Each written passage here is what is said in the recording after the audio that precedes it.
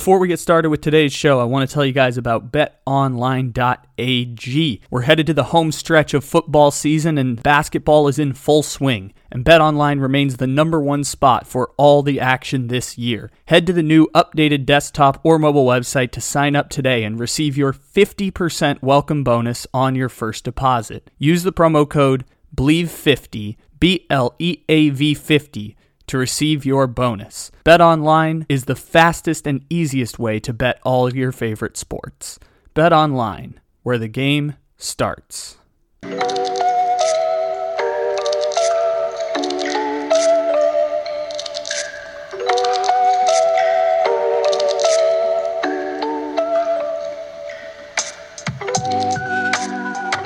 Good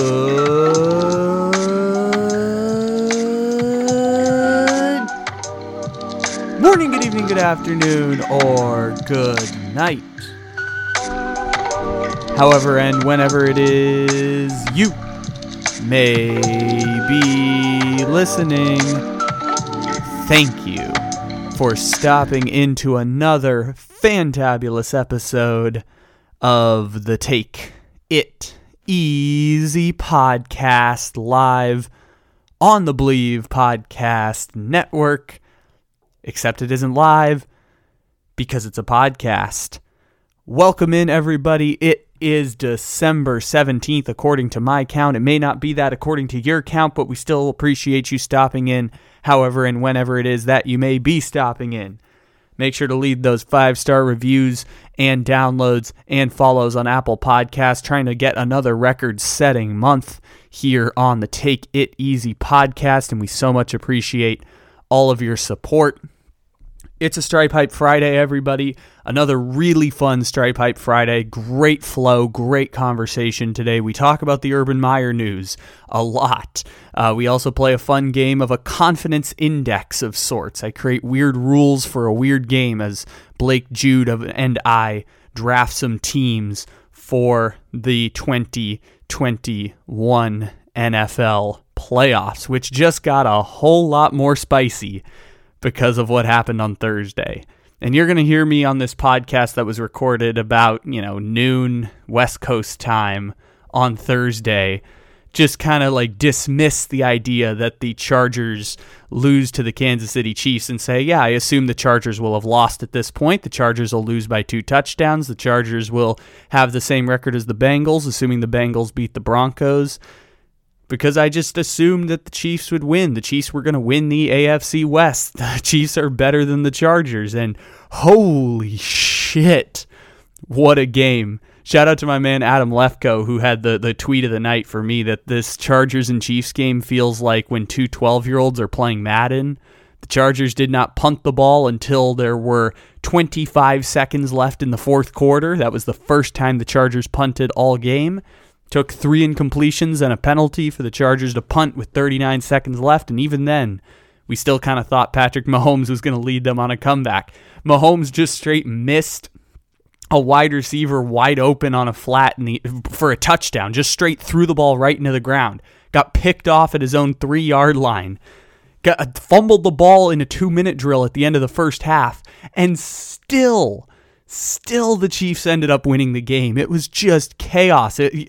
When Mahomes spiked the ball into the ground to Mecole Hardman on 4th down for what would have been a touchdown, that's when you just knew you were in the middle of a classic Chargers chaos game. You just knew right then you were right in the middle of a Chargers chaos game, and lo and behold, it ends with a ridiculous Travis Kelce touchdown where we've been saying for weeks the Chargers' issues are they just lack talent. They're issues that have to be addressed in the offseason. They'll probably be a 6.5-point underdog for whoever they play in the wild card, or they'll miss the playoffs this year. I think they'll make the playoffs, but they're fighting for one wild card spot with the Bengals. We'll talk about that a little more later. And that's, again, you just saw it right at the end. It's just Derwin James gets hurt. They have no linebackers, and Travis Kelce just runs right around their entire defense. Just whoop, whoop, whoop, whoop, up and down the field right around their defense. And the Chiefs win for the 6th consecutive year, lock up the AFC West. Hit that mother effing music.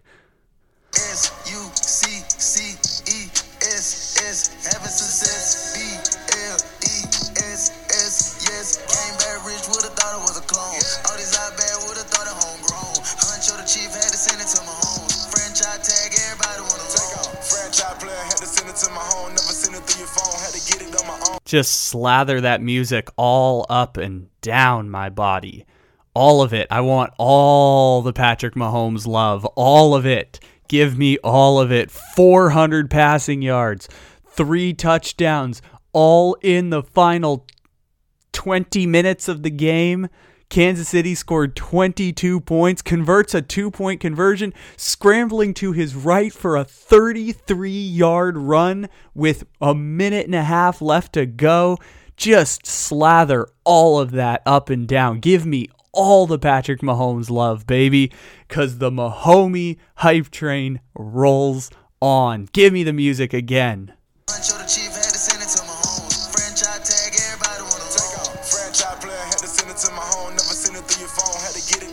Oh my gosh.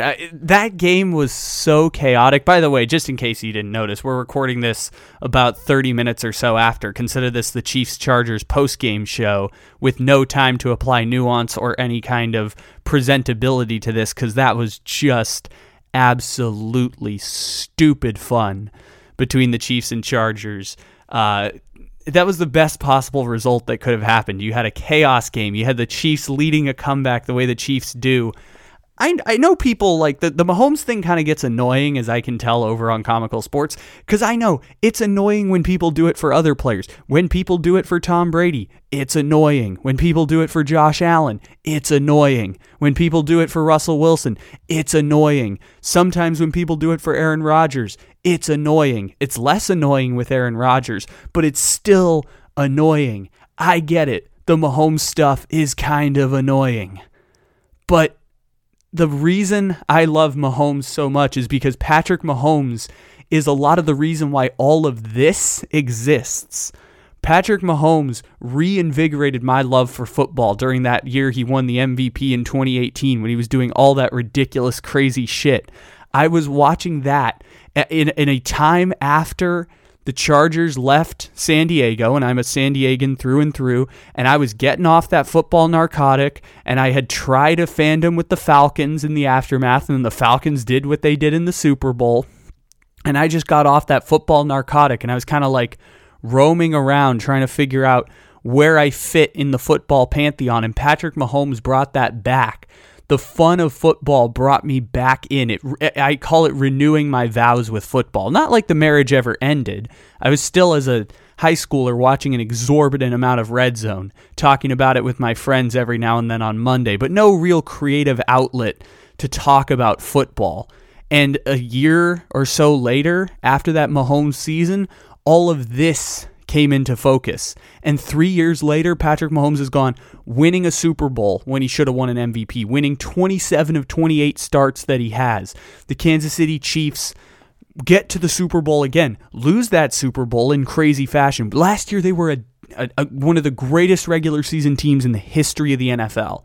Lose the Super Bowl to the Tampa Bay Buccaneers. Just dominate everybody the year they lose the Super Bowl. This year they're on a crash course for the Super Bowl again, and in 2018 they were the number 1 seed going to make the Super Bowl, if not for a coin toss that gave the ball to Tom Brady before them, Dee Ford jumping off sides, and a 3rd down conversion by the New England Patriots with Rob Gronkowski 3 different times. Like, if not for that, the Kansas City Chiefs are on their way to their 4th Super Bowl hard to argue, one of the greatest offensive coaches of the last 25 years in Andy Reid with that quarterback.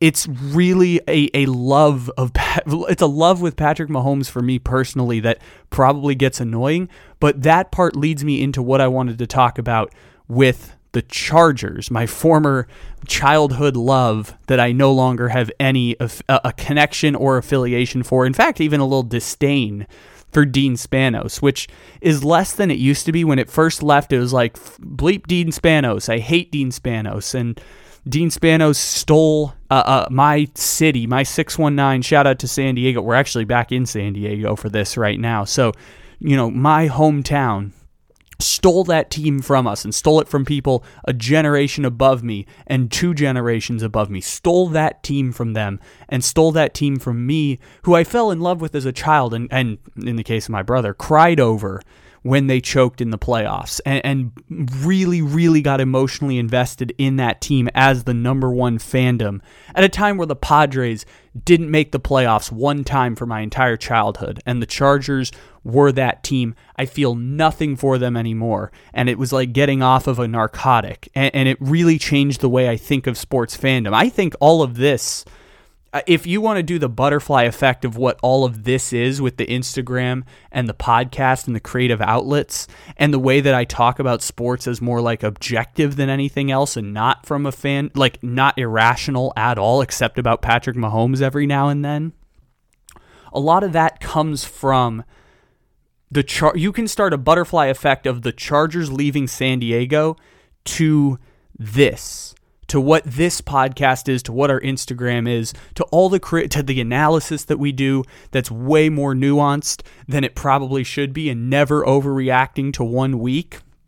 All of that stems from not wanting the irrational pain of losing a sports team and being told irrationally that you're supposed to feel bad about losing a sports team, knowing that you don't want to root for that team anymore, but having the irrational fandom of, if this team doesn't play here, I don't like them anymore, and if I don't, if they play here, I love them, and if they don't play here, I hate them, and then it can actually do real grief and effects to me. And going through that process of grief made me realize all of this is really, really dumb. Sports fandoms are really weird and really dumb, but it means a lot to a lot of people, and that's a big part of why sports as a whole are awesome to me. What all of this is leading to talking about the Chargers is the Kansas City Chiefs are, I would argue, the greatest dynasty I've ever witnessed in my lifetime. Now, I've lived through the entire Patriots dynasty. The only real period of time of sustained success you could point to and say this is the Patriots dynasty, other than 10 consecutive AFC championships, is 3 Super Bowls in 5 years, playing in 4 Super Bowls in 5 years. I think the 10 consecutive AFC championship games does it, but if you want to take that out of the equation and just talk about the New England Patriots in the context of if you want to take the Patriots out of this conversation, there is no question the closest thing to the New England Patriots that has existed or possibly will exist for 10 years in my lifetime is the Kansas City Chiefs. The Kansas City Chiefs of the last, you could go 5 years, or I would go all the way to 6 years, even though it's year 4 of Patrick Mahomes, and the fact that this is their 4th consecutive year where they're probably going to get the 1 seed in the AFC, and they're going to probably make the AFC Championship for the 4th consecutive year. Even though this is year 4 of Mahomes, I think the dynasty for the Chiefs goes back 6 years. And why 6 feels appropriate is because before that, the Chiefs were playing wild card games where they were up against Andrew Luck by 28 points and they end up losing. Like, those exist. But the reason I think that 6 years is an appropriate measure to do the Chiefs dynasty is because 6 years ago, Peyton Manning retired. It's weird to think that was 6 years ago, but it was 6 seasons ago Peyton Manning retired. Since Peyton Manning retired, the Kansas City Chiefs have won, or this year will win, the AFC West for 6 consecutive years. And not only will they win the AFC West for 6 consecutive years, not even a contest. For 6 consecutive seasons, the Chiefs are going to win the AFC West. Longest active streak in football. The Patriots are the only thing close to that in the last 2 decades, where they went 9 in a row and 10 in a row during the Brady-Belichick run. I guess actually 2002 they didn't, so I guess it would be 18 out of 20. Patriots won 18 out of 20 AFC East titles, so I guess it would be, 9-9? And Tom Brady gets hurt, so it's like 7-11, I think it was. 11 straight division titles before last year, 7 before that. The Chiefs are at 6. And Kansas City has dominated that division the same way the Patriots have dominated that division. And when it was last year, and we were talking about the Kansas City Chiefs, like the regular season doesn't matter anymore for the Chiefs, the best team in football one of the best regular season teams I've ever watched, just absolutely dominated the entire season. They lose in the Super Bowl because of injuries and bad luck, the same way that the Patriots lost in 2007 when they went undefeated. For 6 years, the Chiefs have dominated the AFC West. The Chargers, Broncos, and Raiders in those 6 years since Peyton Manning retired have a combined 1 playoff appearance. It was 2018 with Phillip Rivers when they beat Lamar Jackson, who subbed in during his rookie year for Joe Flacco. So they beat rookie Lamar Jackson as a 5 seed. That is the only playoff appearance by the Chargers, Broncos, or Raiders in the last 6 years, which is a really, really long time to be perpetually mediocre. The Chargers have never truly been perpetually mediocre, but they only have 2 playoff appearances in the last decade, which doesn't seem like a lot, but in the AFC is actually quite a large bar to hit. Dolphins, 1. Raiders, 1. Broncos in the last 6 years, 0. Cleveland Browns, 1. Buffalo Bills, 2. Jacksonville Jaguars, 1. Like, there's just so many bad teams in the AFC that 2 actually makes you not perpetually mediocre. It just makes you average. Or below average in this context. Below average. The Chargers have been below average, and the Raiders and Broncos have been perpetually mediocre for a decade. Broncos 6 years, but it's going to be a decade, Broncos fans. It's going to be a decade of mediocrity. Decade of mediocrity for the Chargers, decade of mediocrity for the Broncos, 2 decades of mediocrity for the Raiders. The perpetually mediocre franchises being in the AFC West, combined with the Chiefs being an absolute wagon, last year made me feel very, very strongly that the Kansas City Chiefs are going to run the AFC West for a decade. A decade, the Chiefs were going to run that division. And what ends up happening now is not necessarily pivoting all the way off that, but the Chargers are close. The Chargers in that time span have put together, again, this is like last year, the Chargers have put together a team that has a chance to interrupt this prolonged period of Chiefs success. And I say a decade, like I'm talking about a decade from now going forward. Like as long as Patrick Mahomes is in his physical prime, the Kansas City Chiefs will dominate the AFC West until like 2030. Like I'm talking about 15 consecutive division titles. Like, that's what I see the Kansas City Chiefs as. 15 consecutive division titles. And the pushback on that, I ask you, who's the team that's going to have prolonged success better than the Kansas City Chiefs? Like, who's a team that can have prolonged success in the AFC West better than the Chiefs? The Raiders, the Broncos, and now we have that team. It's the Chargers. Do I think the Chargers can compete year after year after year dynastically in the AFC West? No, but that's a really hard bar to hit. Like Aaron Rodgers in the NFC North, everyone talks about how Aaron Rodgers owns the Bears, and they put up all those signs semi-recently. Aaron Rodgers has won, in his 15 years as Packers quarterback, 7 division titles. Only 7 division titles for the Green Bay Packers in the time frame of Aaron Rodgers' success. Why? The Minnesota Vikings have been very good over the last 10 years. I'm not going to say elite. Like the Minnesota Vikings are one of those franchises that hasn't won a Super Bowl in that time frame. But the Minnesota Vikings have still been good enough to win the NFC North on occasion. The Chicago Bears for 1 year put together a team better than the Green Bay Packers.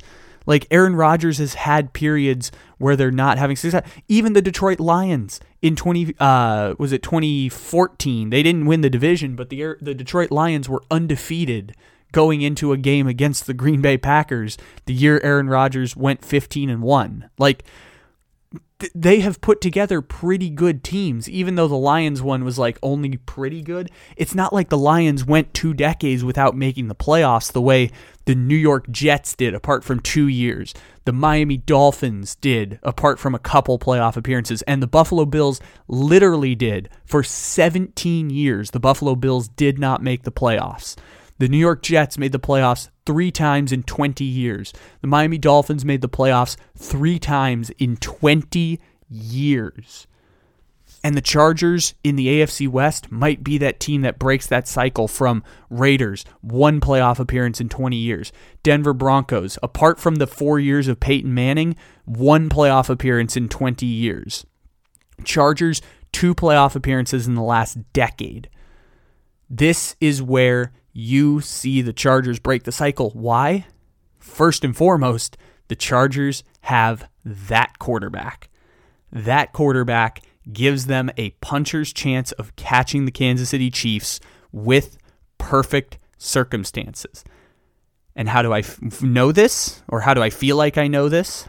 Because they almost did it this year with not perfect circumstances. The Chargers, as we've talked about earlier on in the season, like they're trying to build a team similarly to how the Saints built up their team with 2 strong weapons, quarterback position lockdown, run an offense with spread, similarly to how Sean Payton runs his offense. Just Eckler used like Kamara, alternating backs in the same way the Saints have done with Mark Ingram in the past and Latavius Murray in there. Alternate in Josh Kelly, alternate in Justin Jackson this week, alternate running backs in and out. Great way to talk about this, Joe Lombardi, offensive coordinator for the Chargers, previously working with Drew Brees and the Saints as a quarterbacks coach. So you alternate in the Saints offense built that way.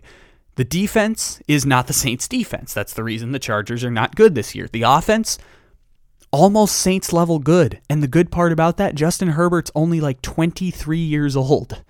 Justin Herbert for a decade is going to be not quite Patrick Mahomes, but at least a second-tier level quarterback as good as Patrick Mahomes, if not one of the elite quarterbacks in the NFL in his physical prime.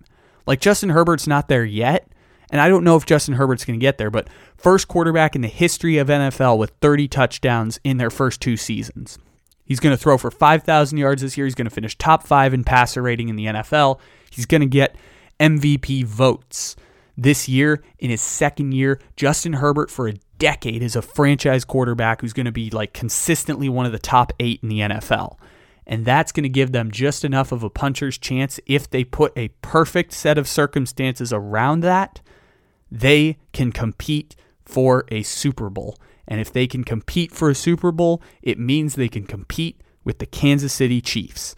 They had no business winning the division this year. The fact that the Chargers were that close to winning the AFC West this year should be a massive, massive moral victory for Chargers fans.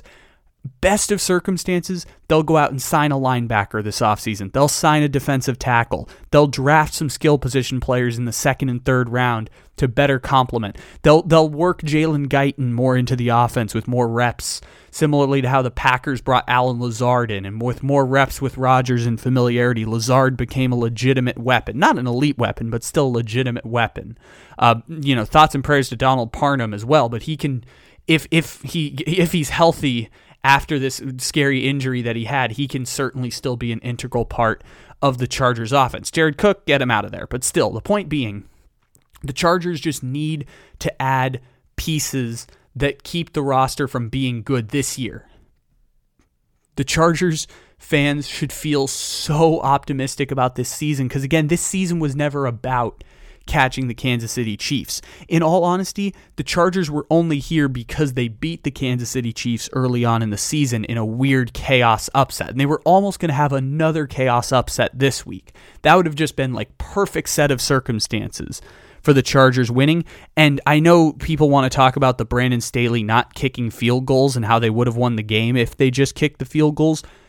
You live that way with the numbers. Kansas City Chiefs would have won if Patrick Mahomes didn't spike the ball to Mecole Hardman. Like, if Mahomes limits those turnovers, the Chiefs win that game by 14 instead of 17. If one tipped pass doesn't end up falling into the hands of the Chargers defender and they get a touchdown, Chiefs win by 21. Like, it's just weird how those things work out in a chaos game. The Kansas City Chiefs and the Los Angeles Chargers are going to be relative competitors. The Chiefs will always have the advantage against the Chargers because the Chargers are already starting from a place where they're going up against the greatest offensive coach in the history of the NFL and the best quarterback in the NFL. You can't beat that. but you can at least get close. And under the best of circumstances, you can build a team that can get to the Final Four. And the thing I say all the time about the Final Four in the NFL is that there are 4 to 5 elite teams, and when you get to the conference championship, it's pretty much a coin toss. It's why when we talk about Aaron Rodgers and why he is one of the great quarterbacks, behind the Patriots and now the Chiefs, Aaron Rodgers was the greatest period of prolonged success in the NFL. Why? Because Aaron Rodgers got to 6 conference championship games, and the next closest NFL team across 15 years to get to that many was 3. Or NFC, not NFL, NFC. The next, Aaron Rodgers made 6 NFC championships. This year would be 7. And the next closest team was 3 in the NFC over the last 15 years. And it's 5 for Rodgers, but I'm also including the 15-1 season where they lost in the divisional round because it was just like they were clearly an elite team that year. Year that they have an elite team, 6 times. Next closest is 3 in the NFC. And an NFC that doesn't have like bad quarterbacks either. Like Drew Brees is in the NFC and only made it 3 times to a conference champion, or 2 times to a conference, 2 but should have been 3. If not for the Minnesota Miracle, should have been 3. So I count Drew Brees as an elite team that year. The San Francisco 49ers with Colin Kaepernick and Alex Smith and then Jimmy Garoppolo in that defense, only 3 times made it to the conference championship. Like with all the talent in the NFC, still Aaron Rodgers ran that division or ran that conference better than anyone else did by a good amount for 15 years. The New England Patriots made it to 10 consecutive AFC championship games. And I think the Belichick and Brady making it to the conference championship 16 times is the greatest testament to their success and that dynasty because it just separates them so far from the competition. Kansas City with Mahomes and Andy Reid is going to be 4 for 4. They're going to make the conference championship this year, barring injury. They're 4 for 4 with those guys together. And they're the best thing that has existed in my lifetime other than the New England Patriots. And the Chargers might have a chance to, just for under the best of circumstances over the next decade, disrupt their dominance for just a short period of time. It's not going to make them irrelevant, but the Chiefs maybe, just maybe, might have to go through the wild card because under the best of circumstances, might be next year actually, could be 2022 as the best chance if the Chargers hit on their draft picks and sign free agents well this offseason. If not then, maybe 2025, maybe 2026.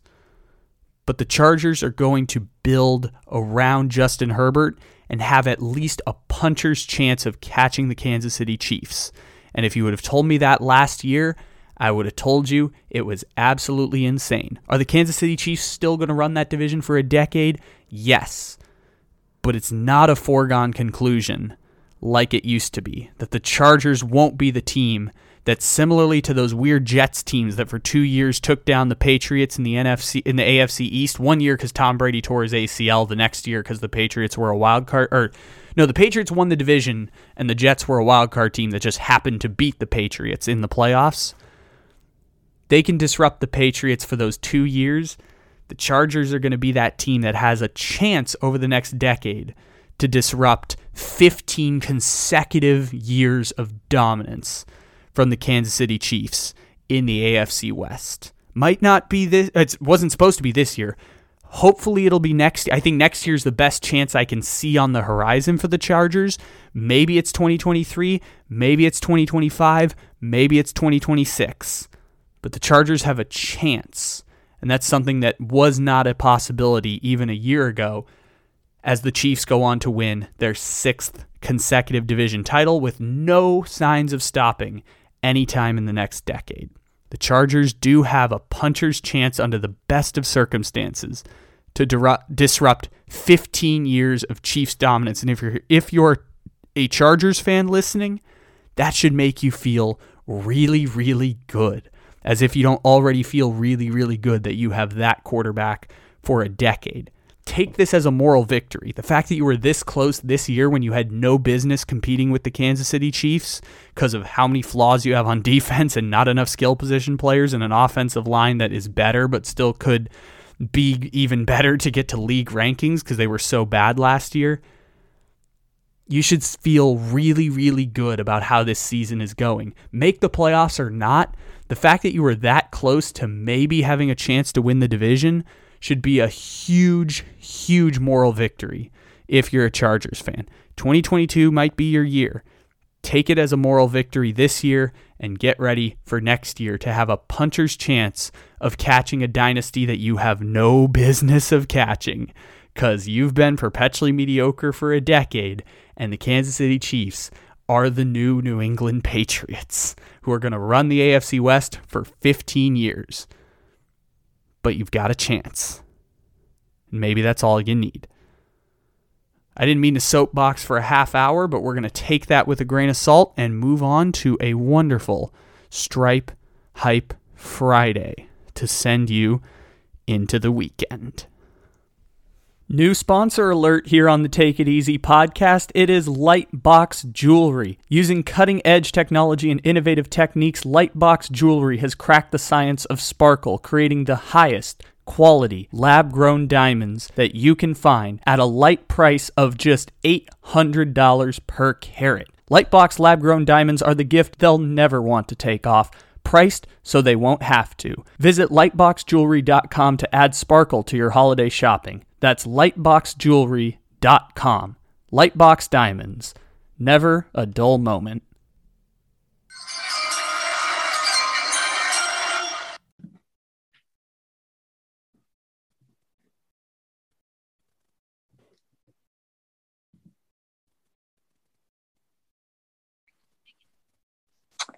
What's going on? What's going on? How are you today? I'm doing pretty well. It's been a pretty solid week, I guess. No more college football to watch, I guess. So that's not very fun. But outside of that, it's been a pretty good week. You didn't have any effects from the tornadoes that went through Kentucky? I did not. I live more towards the eastern side of Kentucky. Most of the tornado stuff happened on the west side, but I will say it did affect all Kentucky pretty hard. I know a lot of people are going down to help families and everything like that out. So it's just remember all those people. I know it's been really tough for them.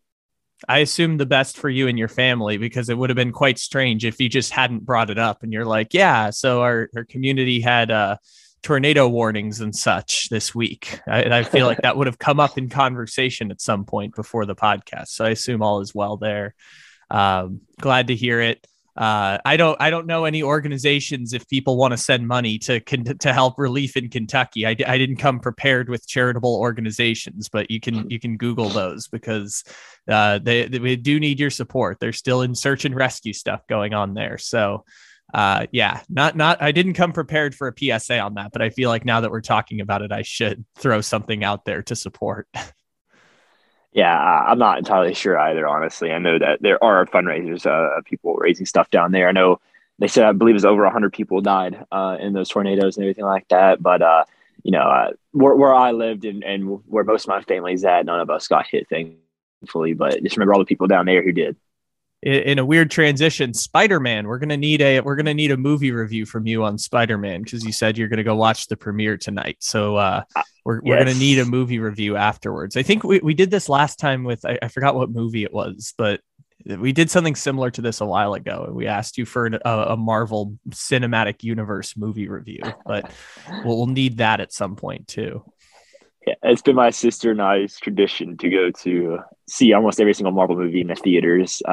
Used to be something me and my dad did, and then I just kind of had my sister come with me now, and she loves it too. So I'm really looking forward to it.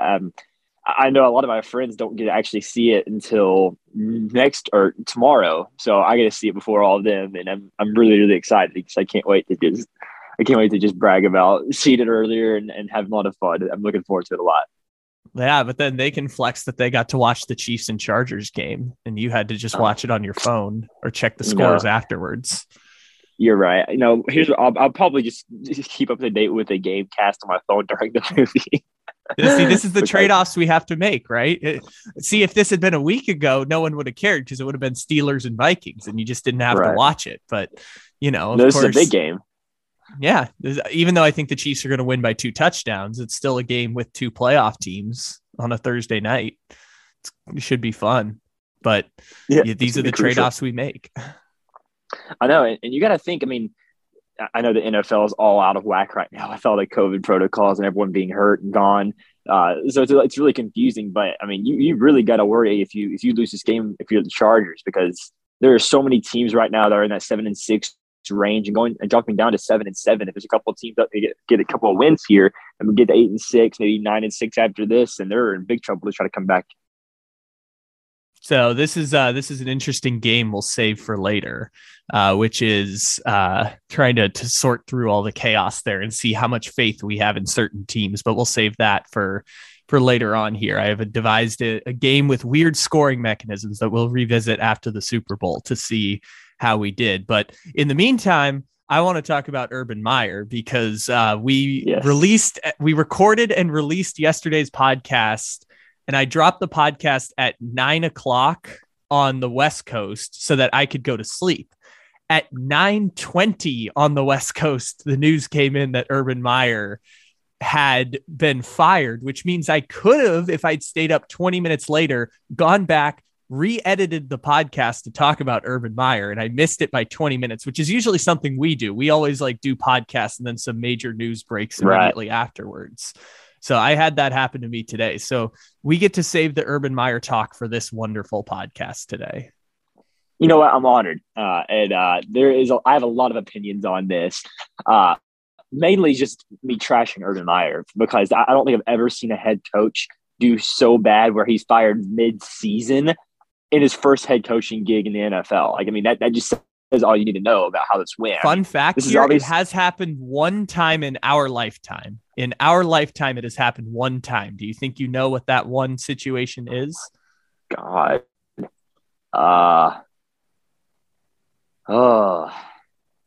Now, lots of coaches have been fired after one season. Freddie Kitchens, semi-recently, Steve Wilkes. But being fired in fewer games than Urban Meyer got fired since, I assume, 2000. That's roughly when we were born, around 2000. Man. If I throw out a hint, it's a college head coach. It's right someone now? who also went from college to the NFL. Is he a good college head coach? He was recently a good college coach. Semi-recently fired, but for a while was considered a very good college coach. Was it Lane Kiffin? It was not Lane Kiffin, although he was fired after one full season. Right. It wasn't Gase, obviously. Gase technically got 2 years with the Jets. Right.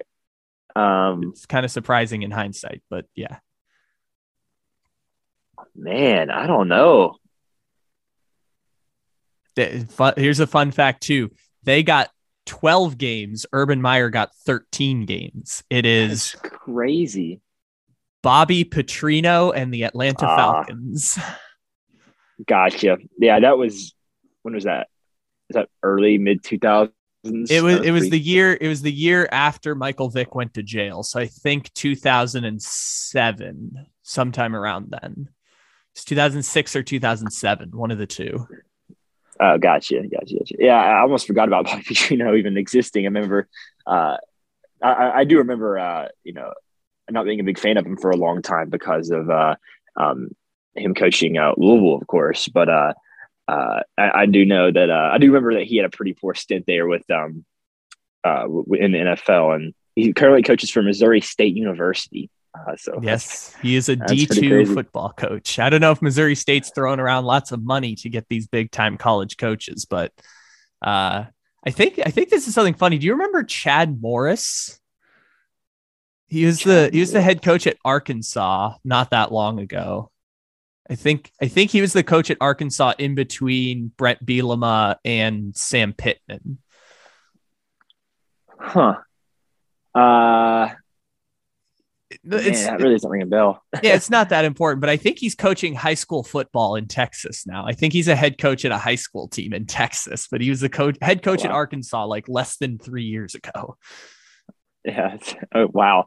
I mean, I'm honestly like it's crazy to see how every head coach we've heard of is just still somehow around somewhere. Like they're finding jobs elsewhere if they don't work out where they're at, and that shocks me because you would think that other teams are going to find their own head coaches that they're going to help room, but like all these smaller schools and schools that aren't as good are just going to go after the guys that kind of fell off in the NFL or college ranks. And that is, I mean, that's crazy. I know we talked about this in one segment one time about like all these head coaches and where they're at now. I mean, it really is wild to see that they are all still somehow a part of football in some way. Oh, yeah. My favorite one from this week is that now that Dan Lanning is going to be the head coach at Oregon, Will Muschamp is the defensive coordinator for the Georgia Bulldogs in a college football playoff game, which is kind of incredible that he's made his way back up the ranks. And Will Muschamp is one head coaching cycle away from maybe being a head coach again at some Group of Five Central Michigan or, Middle Tennessee State program.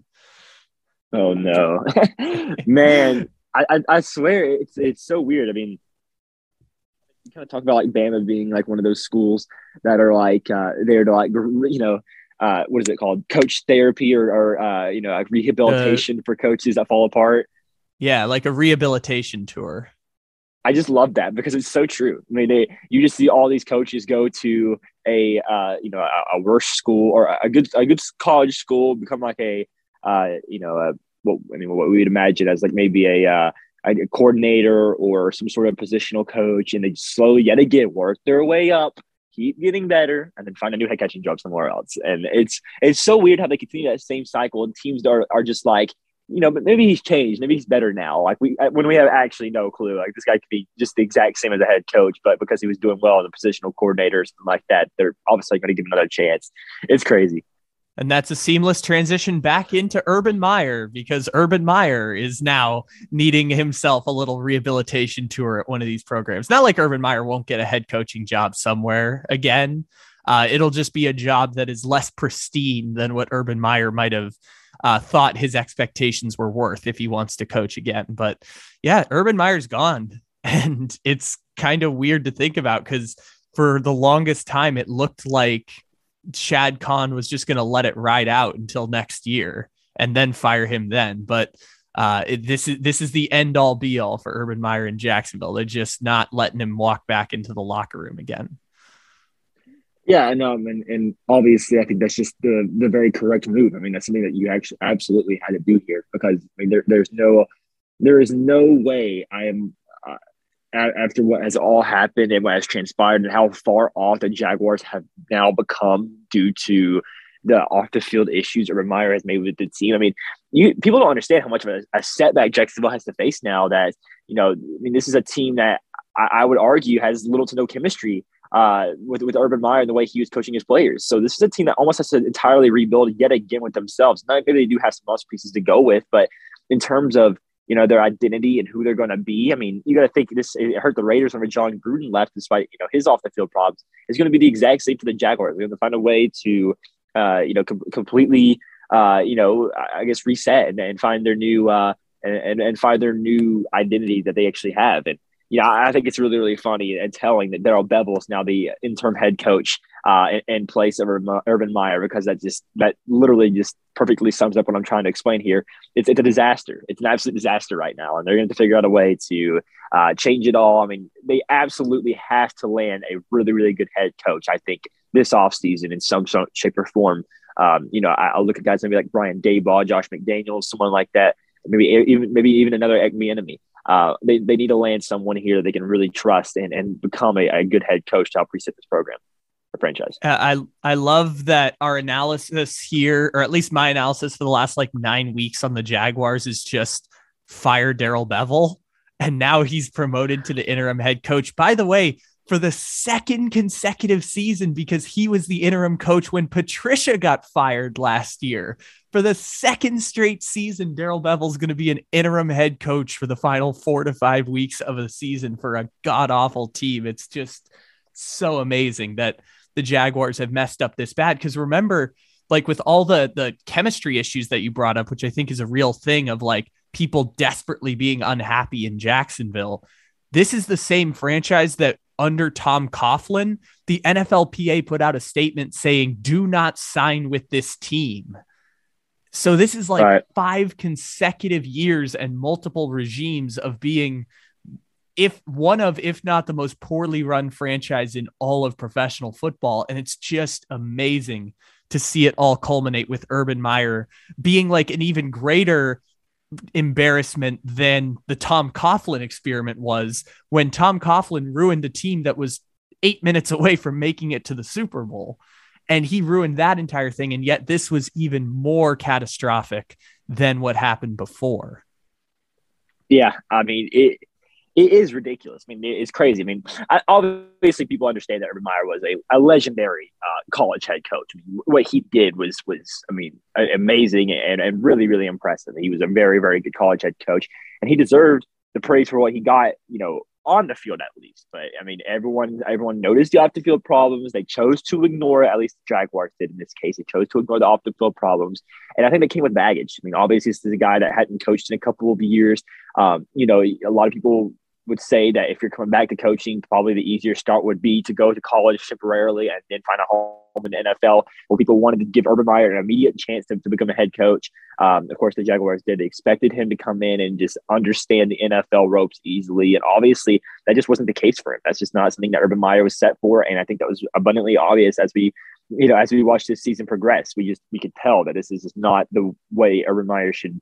This is not Urban Meyer's strong suit to coach in the NFL. It's just obvious that he's going to be a college coach for the future if he's ever going to coach again. And I think that obviously, I think someone, I don't remember who it was, but they explained it perfectly. He's so used to talking to kids, being a mentor, being a guy that they all look up to and everything like that. This is the NFL. This is completely different. I mean, these are guys that are just coming out here to make a paycheck and play. A lot of them are, just as experienced in the NFL and know what to do as you do. Like they're almost your equals in a certain way. Urban Meyer is not going to be a father figure or anything like that to a 36-year-old player who's going to go out there and be an elite player day in and day out. It's obvious that this is something that he's just not used to. And I think that once he was being aggressive and basically treating these guys like kids, I think he really did lose the locker room. And once you lose the locker room, I mean, you might as well just end the season now because you're not going to win football games. Yeah, and it means the whole experiment is over, because once it's gone, it's impossible to build up respect quickly enough to try and, replace or repair the situation that you've made for yourself before. Once the trust is gone, it's really hard to get it back up. And this is the part that I found interesting with the Josh Lambo story that came out on Wednesday, that I don't know whether that was like a trigger last straw that got Urban Meyer fired. But the Josh Lambo talks to the Tampa Bay Times and says Urban Meyer kicks them and says, make your effing kicks, you effing loser.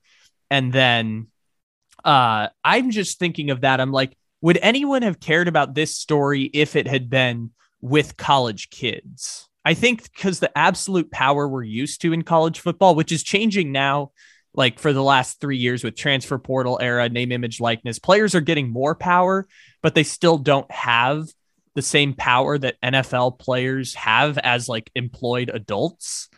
And so I think that power dynamic never adjusted for Urban Meyer, clearly never adjusted for Urban Meyer, because this was a catastrophic falling apart at the end. And all of it seemed like this was absolute power of old-timey college football coach getting exposed in a way he probably would have been exposed if he had taken the Texas job. Maybe he would have won more games and they would have been willing to put up with more stuff like this, like Ohio State did for 4 or 5 years before they mutually agreed to part ways back in 2018-19. I know they masked it in retirement, but it was pretty much like, we can't have this guy as a coach anymore. And so in all the places that he's left, it has been about absolute power. And then when you infringe upon that absolute power, Urban Meyer pouts and walks away, or teams try to fire him. And so it's interesting to see that power dynamic shift to the NFL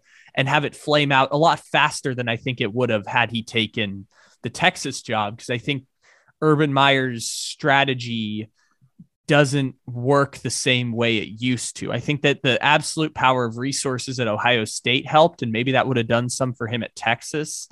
but it feels like it was kind of petering out before, and then it all just blew up in his face when he tried the absolute power strategy in the NFL.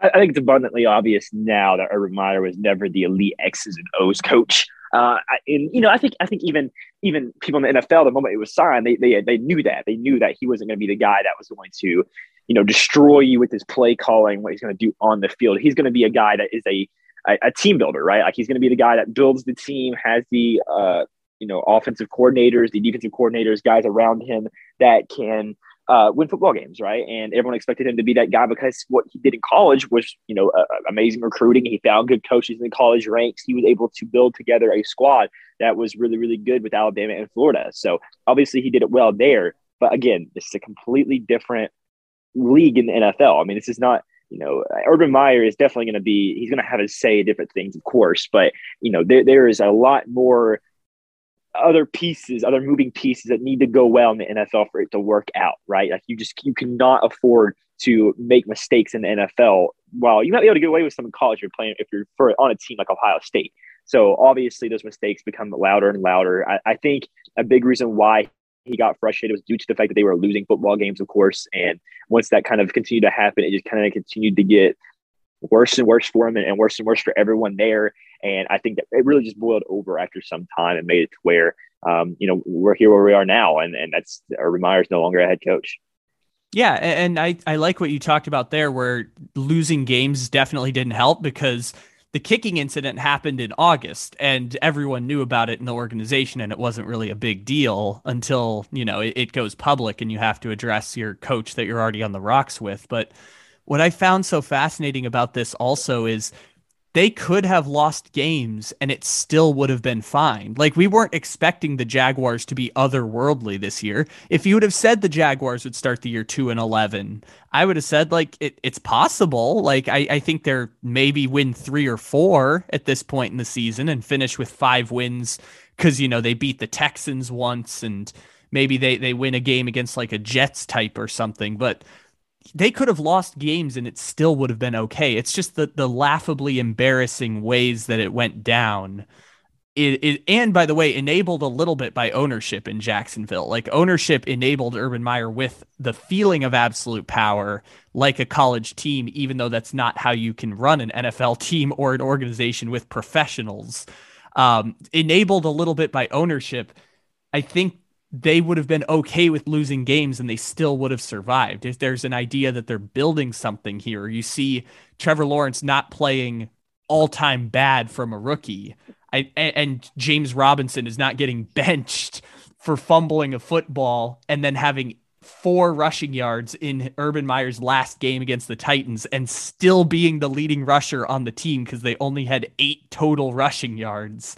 Like, if it's not laughably bad, Urban Meyer still probably survives even the losing. It's just that the illusion of absolute power made it kind of dysfunctional even in losing, even if the Jaguars didn't have that much talent in the first place.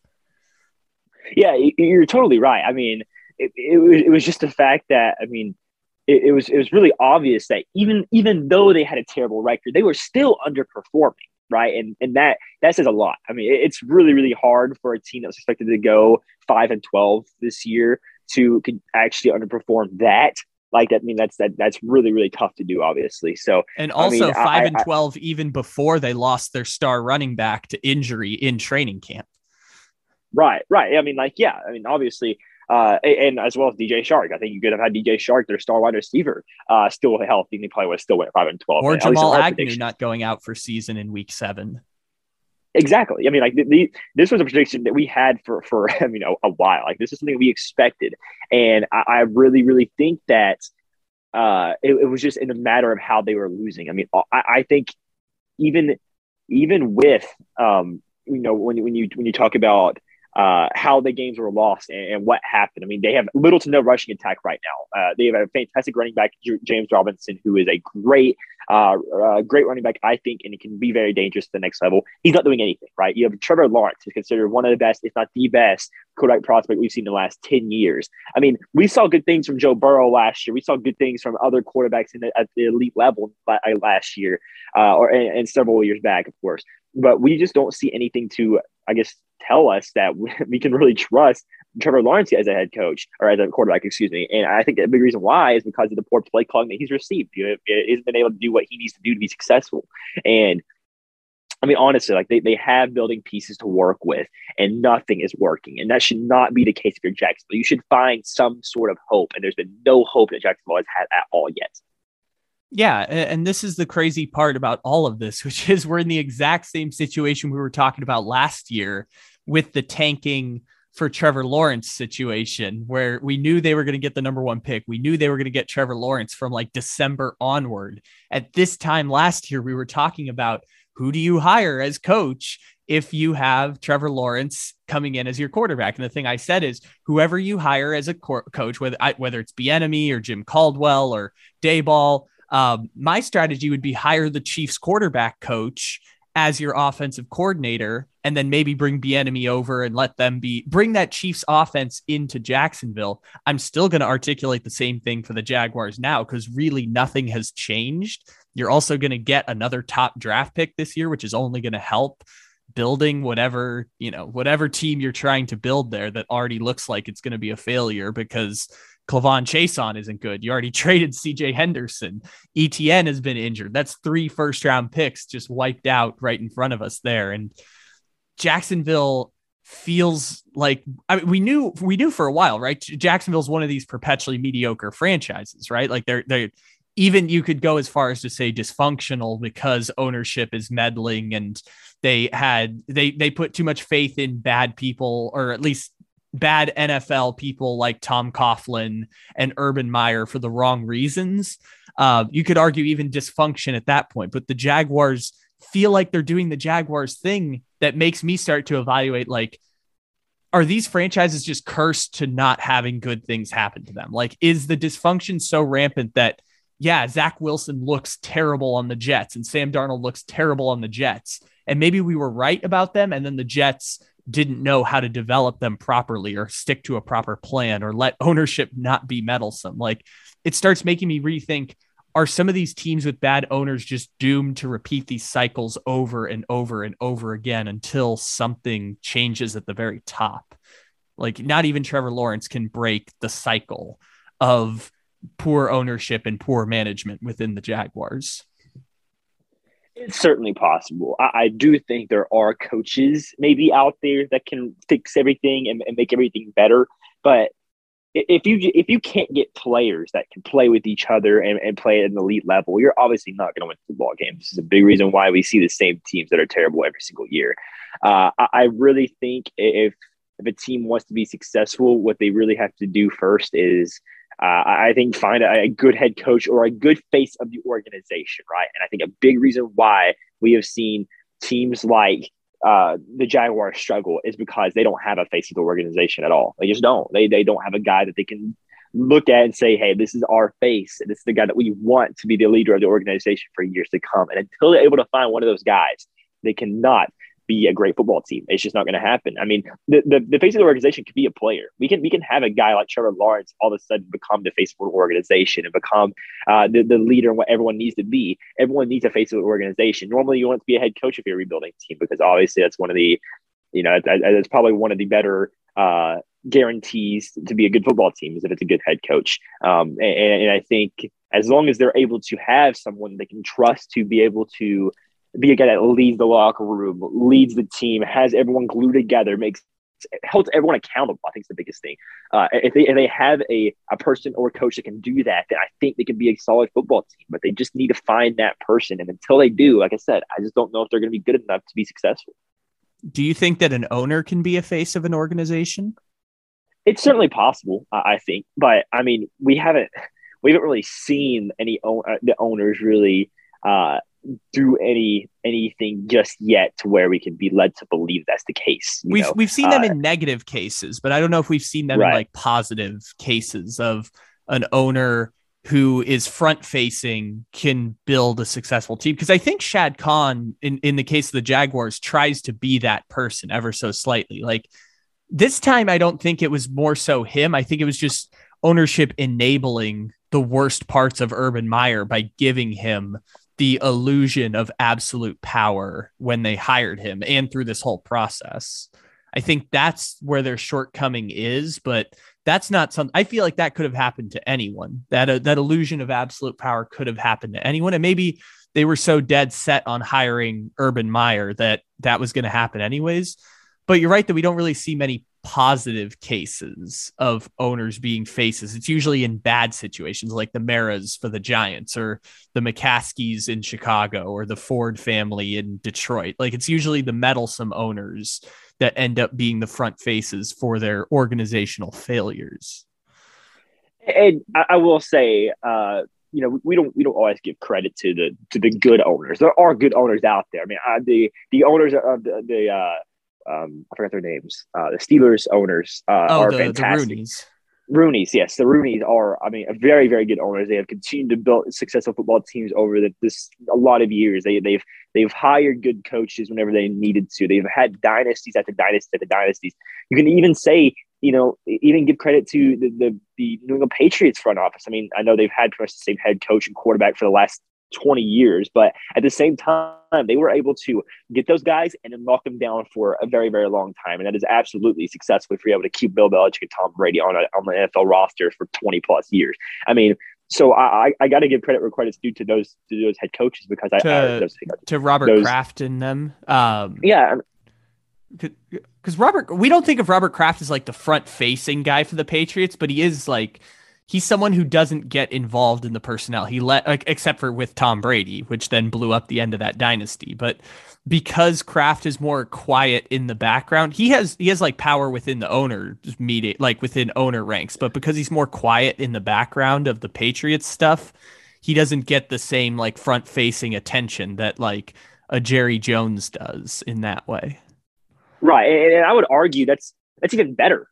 For him to be quiet in the background. I mean, you don't need a head coach to be the loud piece to your franchise. That's a guy in the background doing things behind the scenes that you need to do well, right? And I think it's what Robert Kraft does so well is the behind the scenes stuff. He lets Bill Belichick be the face of the organization because Bill Belichick is one of, if not the greatest head coach of all time, and that's perfect. But everything he does behind the scenes is so good as well. And I think that's really what you want in an owner is a guy like Robert Kraft or any of the Rooneys, someone like that you can just trust to be a leader in the background, a leader in what you need behind the scenes overall. And they just do that so well. And I really am impressed by, how they've managed to become so successful over the years in terms of being able to just go out there and do what's right, really. I mean, just always never make mistakes, always make the right signings whenever needed. Even if you do make a mistake, you can go back on it and fix it in some sort of way. That they do that perfectly. And I really am impressed by how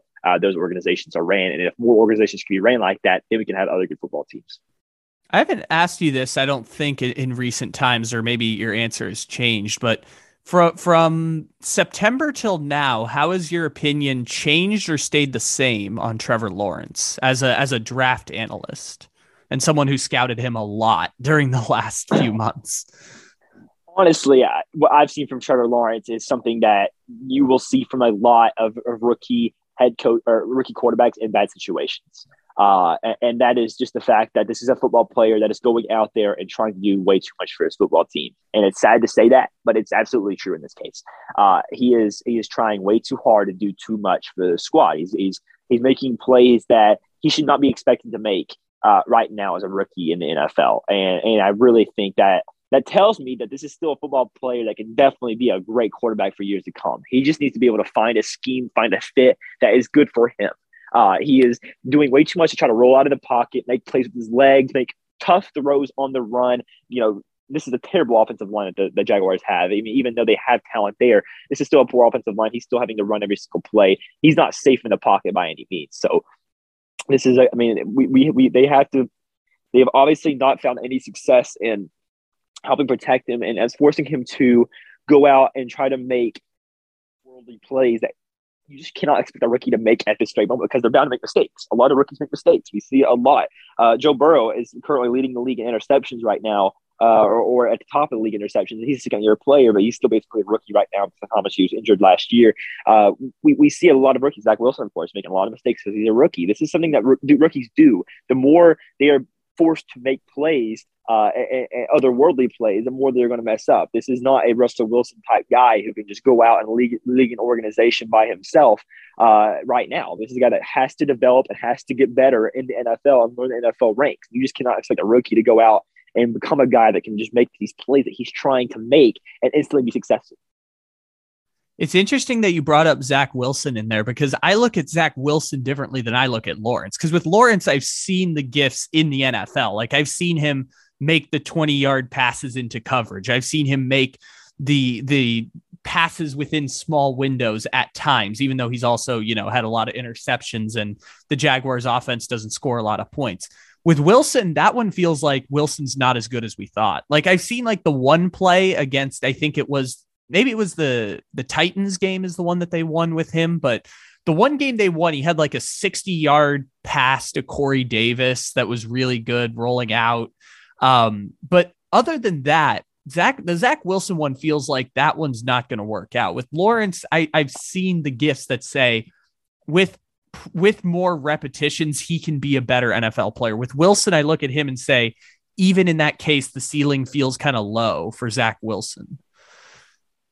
Yeah, okay, that's certainly a possible assumption right now. But at the same time, I mean, it's just so early on in these rookies' careers. We just don't know how well they're going to perform afterwards. Again, every rookie, everything a rookie does right now has to be held with a grain of salt, because this is not going to be what kind of player they're going to be in the future. Once they're able to get adjusted completely to the NFL, once they're able to know how quick they have in the pocket every single game, once they are able to read defense the way Tom Brady can. I mean, they're obviously not going to, but once they're able to read defenses at least better, like how Tom Brady was over the years, I mean, you're going to see a steady incline in their overall play. And I mean, Zach Wilson, of course, is not he's not a good quarterback at all right now. I don't even know if he'll be a great quarterback in the future, but I think we could definitely say that once he's able to adjust and get used to the NFL, we've seen Zach Wilson make good throws this year. We have seen a lot of drops from the receivers overall this year as well. I mean, there is certainly a possibility that they are able to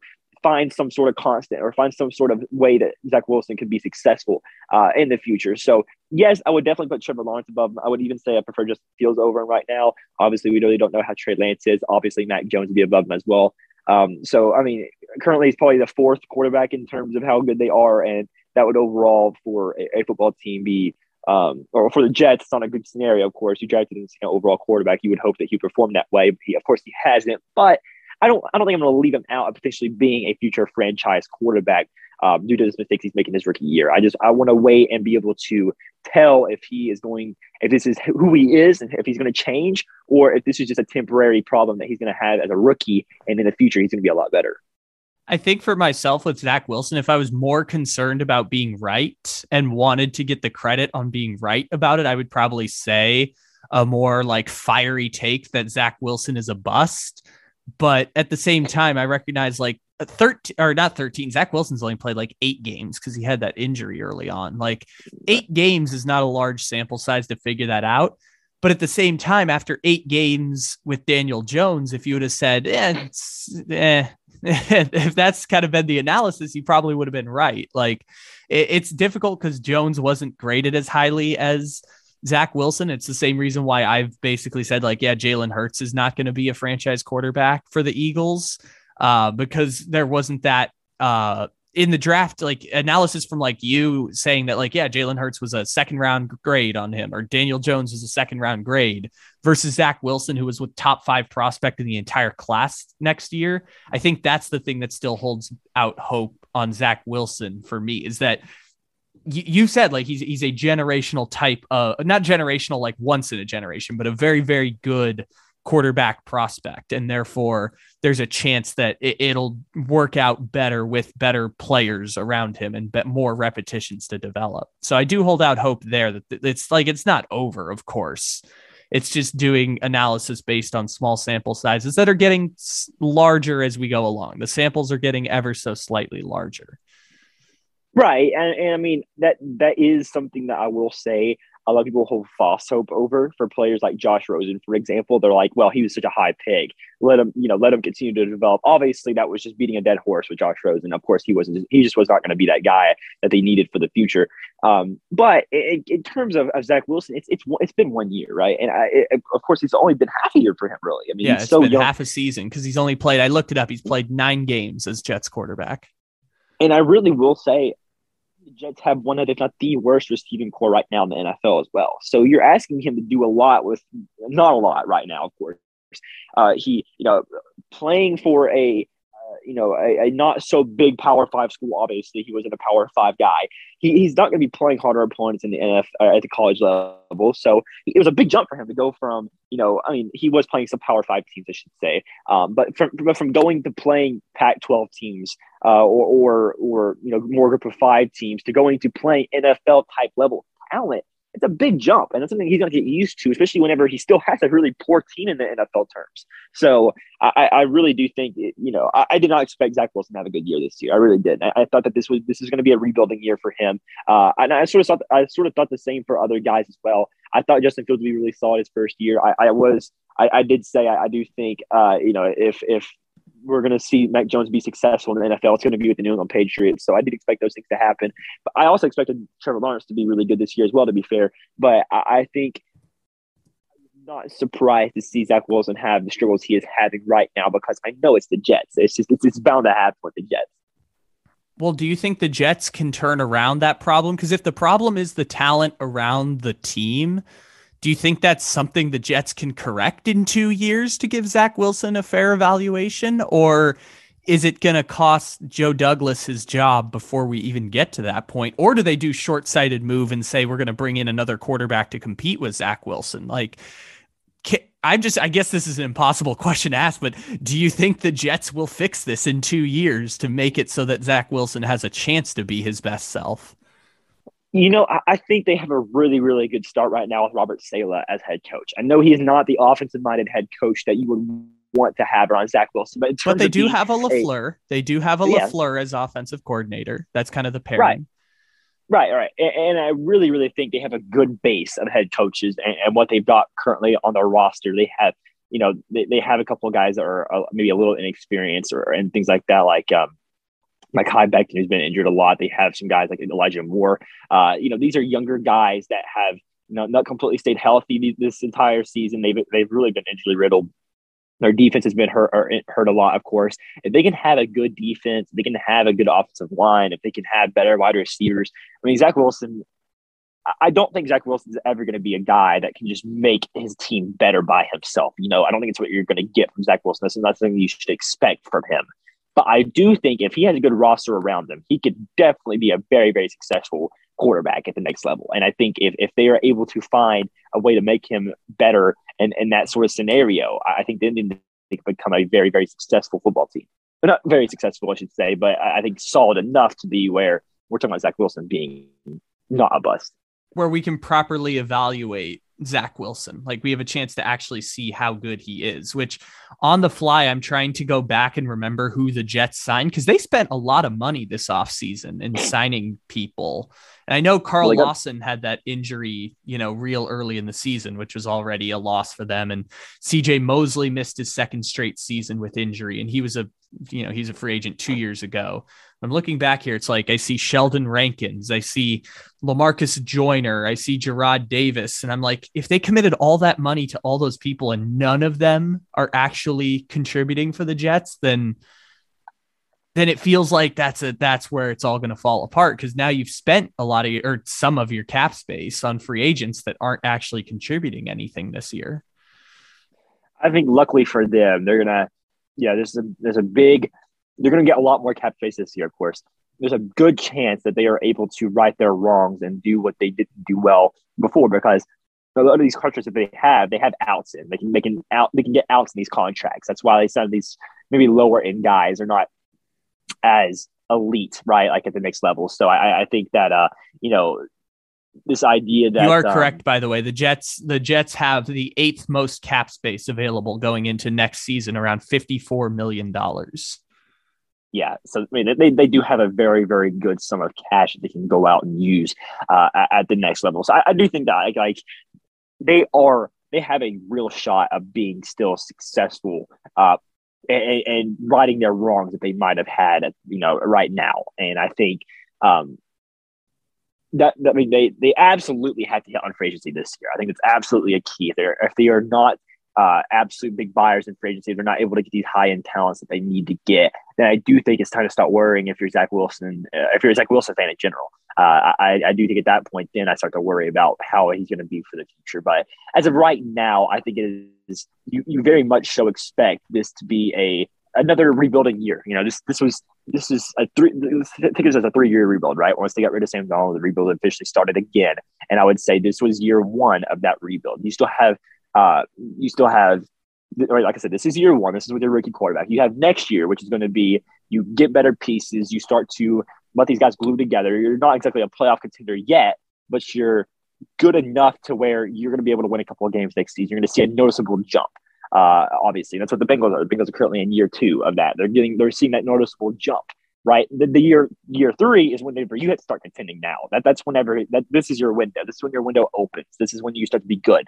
So currently we see the Jets in year 1. We need to see a noticeable jump in year 2. And if that's not the case, then they're basically, they just repeated their year 1 again. And all of a sudden you become concerned with how the coaching is. You become concerned with some of the players that you have. Maybe Zach Wilson isn't performing really well again. Then you start to have some concerns like that. And that's when things start to get bad for an organization. That's exactly what happened with Sam Darnold. You didn't see any noticeable jumps. It gave him 4 years to try it, and you saw no jumps from him. And if they're not going to have any jumps, then again, it's going to be the exact same process over again. But this is what you expect from a year 1 rebuild right here. So I'm not going to go ahead and say that they're going to have no jumps next year, because I really don't know yet. This is what we've seen on paper from every team that is rebuilding in this case. I think of rebuilds the same way that I think of them more like from the off season. So it's like coming up is off season 2 of your rebuild. So then after that, it's going to be off season 3, and then the rebuild's over. It's like after off season 3, the 3-year rebuild model should be over, and then you're ready to compete. And in fairness, the Jets have a lot of cap space there, and the Jets have 2 draft picks in the first round this year, which basically reminds me of exactly what the Bengals were in last year, which is just, you have the draft pick that's going to make them a player in the draft. They happen to have a second one from the Jamal Adams trade, which could work out, could not. We'll find out. And they have all this cap space. So I guess that is fair that Zach Wilson's going to get a better chance to prove himself next year. Might not be the greatest chance. It's just, he's going to get a chance to prove it next year. We just need to see something that tells us that, hey, Zach Wilson is a guy that we can believe in for the future, right? Like we got these signs from other quarterbacks in the past. We saw those games where maybe they didn't win, maybe they didn't do very, very well in general, but we saw a throw or two, or we just saw a play that we were like, all right, this is the guy. This is the guy that we can use and trust in the future to be good. And so I think as long as you're able to see that from Zach Wilson next year, you're in good shape, right? Like there's going to be a play, there's going to be something that happens that you can be like, okay, this is a guy that, he's going to make a play, and we know that this is going to be our franchise guy for the future. And that's all they need to see from Zach Wilson. They just need to see some hope. Which on the flip side of this, which is super confusing, is the Chicago Bears, where it feels like they're about to start the rebuild by firing Nagy and Pace, but they've already drafted the quarterback and have no draft picks left anymore. So I don't know how that one's going to work out for them. It's funny how that one worked out, and trying to figure out things we've seen before. Cause I feel like the 3-year rebuild model is something we throw out a lot. I feel like we just do that because we've seen it succeed a lot. Like we saw it work with the Browns in breaking their curse. We've seen it work with the Bengals now in breaking their situation. We've seen it with the Chargers, and now they're going to be competitive in Herbert's second year, which is basically 3rd year of a rebuild. Washington is supposed to be good. We saw the Giants try and do it, even though they missed on every pick. Like it feels like it's easy to recognize because we've seen it so many times now over the past few years. And the Jets are kind of following the model that's been laid in front of them by lots of teams that were in similar situations. Yeah. And I really think the reason why we are just so pessimistic about the Jets and how this rebuild is going to go in the future is because we just saw this exactly happen with Sam Darnold. We saw this exact same thing happen right now. So who's to say that anything's changed? We're not going to assume anything changed because we haven't seen anything change here with the Jets. So I definitely think it's understandable to look into this and be like, hey, I don't think this is a team that I can trust to be good for the future. I don't blame anyone for thinking that. But I definitely will say I just think every rebuild is so different, right? And this is a completely new coaching staff. This is a completely new football team in general. I mean, they are a lot different than what they were last year, obviously. So we really just cannot assume that they are not going to work out because this is a different football team. So would you like to play our game now that I have prepared for us? So let's do it. To try and separate the chaos of the in the hunt graphics, or in the mix, as we like to call it, with about 12 teams that have a chance of making the playoffs, but don't really have a chance of making the playoffs because they're all like 6 teams are fighting for one playoff spot at the end of the year.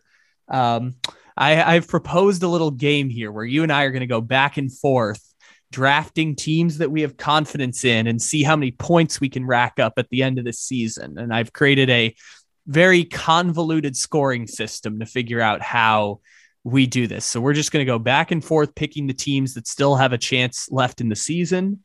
And I have set up this scoring system for how we develop points. I'll go over this again. So if a team makes the playoffs, you get 1 point. If they win a wild card game, you get 2 points. If they win a wild card game on the road, so being the higher seed, they get 3 points. If you win in the divisional round, you also get 3 points. If you win the divisional round on the road, your team gets 4 points.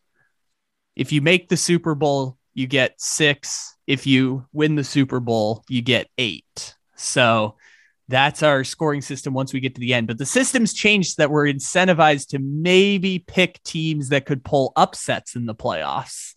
That's our little twist in the game, is rewarding people for picking teams in the mix that make the playoffs. And if a team pulls an upset in the playoffs, you get more points in your favor.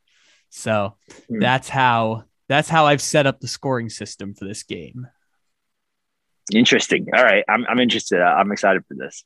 Yeah, so we have 24 teams on the table. I've eliminated the 8 teams that have no chance of making the playoffs anymore, which is Detroit, Jacksonville, Houston, the Jets, the Chicago Bears, the Giants, the Seahawks, and the Carolina Panthers. Those teams have no chance left of making it to the playoffs. If the Panthers or Seahawks go on a 4-game winning streak, I tip my cap to both of you for somehow making it as the 7 seed. But I'm going to declare your season's over for those teams. Did you say how many teams are going to draft? So there are 24 left available. We're each going to pick 12 back and forth. Okay. And then I'm going to keep a list, and then we'll add up all the point totals at the end to see who is going to end up with the most points. So I've got you and I've got me on this list, and we're going to pick the teams back and forth between the 24 that are left in the playoffs. So if a team just misses the playoffs, you get no points. If you make the playoffs and lose in the wild card, you get 1. If you win in the wild card, 2, win on the road for the wild card, 3, win the divisional round, 3 points, win divisional round on the road, 4, make the Super Bowl, 6, win the Super Bowl, 8 points. So that's how we've set up the system back and forth. I have no idea what the strategy is for this game because I just made up the point system on the fly. So we have no analytics to work with here. All right. Do you know who's picking first? I am giving you the first choice because you are the guest. And I would be mean to pick first, even though there is a team I want to have first and foremost all the way through. All right. So I didn't realize that the Super Bowl was going to be as big of a part. So I'm going to obviously pick the Super Bowl contenders first right now. And my first pick is going to go to the Green Bay Packers. I really think the Green Bay Packers, this is one of the more talented teams already in the NFL. And they just now got Darius Smith, Jair Alexander, and David Bakhtiari back. This is a team getting a lot of reinforcements right now. They can start to roll here soon. And I really do think that they are one of, if not the hottest team currently in the NFL. And I think all teams should be really fearing them right now because they are a very, very dangerous team. I'm glad you didn't pick the team I wanted, so I will take my boy Patty Mahomes and the Kansas City Chiefs with the first pick because the Kansas City Chiefs are going to probably make the Super Bowl in the AFC. And I know coach of the year that we kind of give out is kind of like the whose team was very surprising this year. And we should give the award to their coach because they outperformed. It's probably going to be Bill Belichick. I'd like to give Andy Reid some nod for coach of the year, because totally reinventing your offensive system on the fly this year has been a really, really successful strategy for the Kansas City Chiefs. And I think that Andy Reid deserves some nod for coach of the year, because they've totally changed how they run their offense in 6 weeks. And it's been just enough to win every single game that they've played, so, including against some semi-difficult teams. I know they played like Jordan Love's Packers and the Cowboys without Amari Cooper or CeeDee Lamb for the second half, but 7 wins in a row after I assume they beat the Chargers tonight. Andy Reid totally reinventing the offense on the fly. I would like to just stake my claim here once for Andy Reid winning coach of the year in the NFL. Yeah, really has had a great season. And obviously I agree with you. I think Bill Belichick's probably going to be the one who is going to get the award, right? But I definitely think we have to credit and recognize that, this has been a very, very good season for Bill Belichick and what we've seen from him, or Andy Reid, what we've seen from him so far, to completely kind of reset and just become what we basically think of as like a new coach at this point. I mean, like he has completely revamped this entire Chiefs team, and I really want to. That is, he doesn't deserve a lot of credit for that. You have the next pick. All right, I'm going to take the Los Angeles Rams. I really think I'm going to stick in the NFC, I guess, because I really, really think the winner of the playoffs comes from the NFC this year. It just feels like they're obviously the more talented division right now. And the AFC is just so confusing and so bunched up. I don't want to take any risks on any AFC teams yet. So I'm just going to go with the guaranteed teams I know can make the playoffs and be good right now. And the Rams going to be another one of those teams I can definitely trust to be successful and win football games. They obviously have Cooper Kupp right now has been an elite offensive weapon. They already had their elite defensive guys, Von Miller, Aaron Donald, Jalen Ramsey. They have star power, and star power is always something that plays such a big factor in the playoffs. And people don't ever recognize that enough about how often the stars are the ones who can make the plays. I really think the Rams have what it takes to win the Super Bowl in the future this year, and I think they are probably the next favorite to me, next to the Packers and Chiefs to win the Super Bowl. So this is where strategy comes into play here, because I could either take all the AFC teams, guarantee that I get one in the Super Bowl, and then just say like the entire tournament comes down to who wins the Super Bowl, or I could start taking NFC teams just to take the chance of either of us getting both teams in the Super Bowl here. So this is a difficult strategy move I have here, and I don't know which is smarter in the analysis. So I'm just going to take the team that I have the next most confidence in to make the Super Bowl, which is the Tampa Bay Buccaneers. I will take Tom Brady's Tampa Bay Buccaneers, who I feel like right up there with the Rams and Cardinals. It would be a fun matchup to watch them play in the playoffs. It would be fun to watch Tampa Bay versus Los Angeles matchup in the playoffs, because both that would feel like a chess move game where the Rams' strength is going to be passing the ball against a poor Buccaneers passing defense, and Tampa Bay's strength is going to be running the ball, and obviously all of their offensive weapons in the secondary against the Rams, who defensively can only contain so much. I think the Rams are ranked like 16th in DVOA on defense this year. So I would want to see Tampa Bay play the Rams in the second round of the playoffs this year, because that could be like a semi-pseudo Super Bowl matchup. Or if the Packers end up with the 1 seed, then that being a matchup to see who plays the Packers in the NFC Championship would be awesome. That would be really, really cool. I'm looking forward to that already. My next pick, though, is going to stay in the NFC yet again. I'm going to go with the Arizona Cardinals, because I think they are another one of the hottest teams in the league right now. They look really, really good. I'm really impressed with the way Kyler Murray's, there are still some questions that he's had, but I'm impressed with the way he came back from his injury, unlike the last season where he kind of fell apart at the end of the season after his injury. I do think this is a football team that is capable of winning the Super Bowl again this year. I really think, the Rams have obviously kind of shown to be their biggest challenger right now, but even then they've been able to prove that they can beat the Rams. And I definitely think I look at what they have on as a roster, and I really do think that this roster has everything that it takes to become a Super Bowl team at the next level. Now, I will say I do have some concerns with their cornerback room, of course. I do think there are potentially some problems they could rise into in the playoffs, which is why I didn't take them immediately with their first and second pick. But I definitely think that they have the star power yet again necessary to be a pretty solid team. Well, I was waiting for you to bring this up so we could talk about this on the podcast and not dip into our vivid conversation about Urban Meyer and the Jets. In terms of football that actually matters, what'd you make of DeAndre Hopkins being gone now for the Arizona Cardinals? Because he only had 600 yards this year in about 10 games, and now he's going to be gone until presumably the playoffs for the Cardinals. So the Cardinals are going to make the playoffs no matter what. They're maybe going to win the NFC West, maybe not. I think that's more semantics at that point, but what did you make of the DeAndre Hopkins injury being longer than we initially thought for the Cardinals? Yeah, this is normally what you see from receivers that are nearing the ends of their careers, right? Like you see these injuries kind of linger. You see them take. I'm not going to say DeAndre Hopkins is declining, but you see a notable step back. I mean, I do think this is something to be concerned about if you're the Cardinals, because obviously, you have guys like Rondale Moore and Christian Kirk there who are very, very solid. But outside of that, I mean, you have AJ Green and DeAndre Hopkins, which are obviously declining receivers right now, or not declining receivers, but receivers that are going to be declining here in the near future. Formerly once great receivers who are no longer like legitimate, like top 10 threats. DeAndre Hopkins might still be. DeAndre Hopkins, I'm not going to say it's over yet, but the injuries are concerning, considering I found out this week in shocking fashion, this is the 8th year of DeAndre Hopkins' career.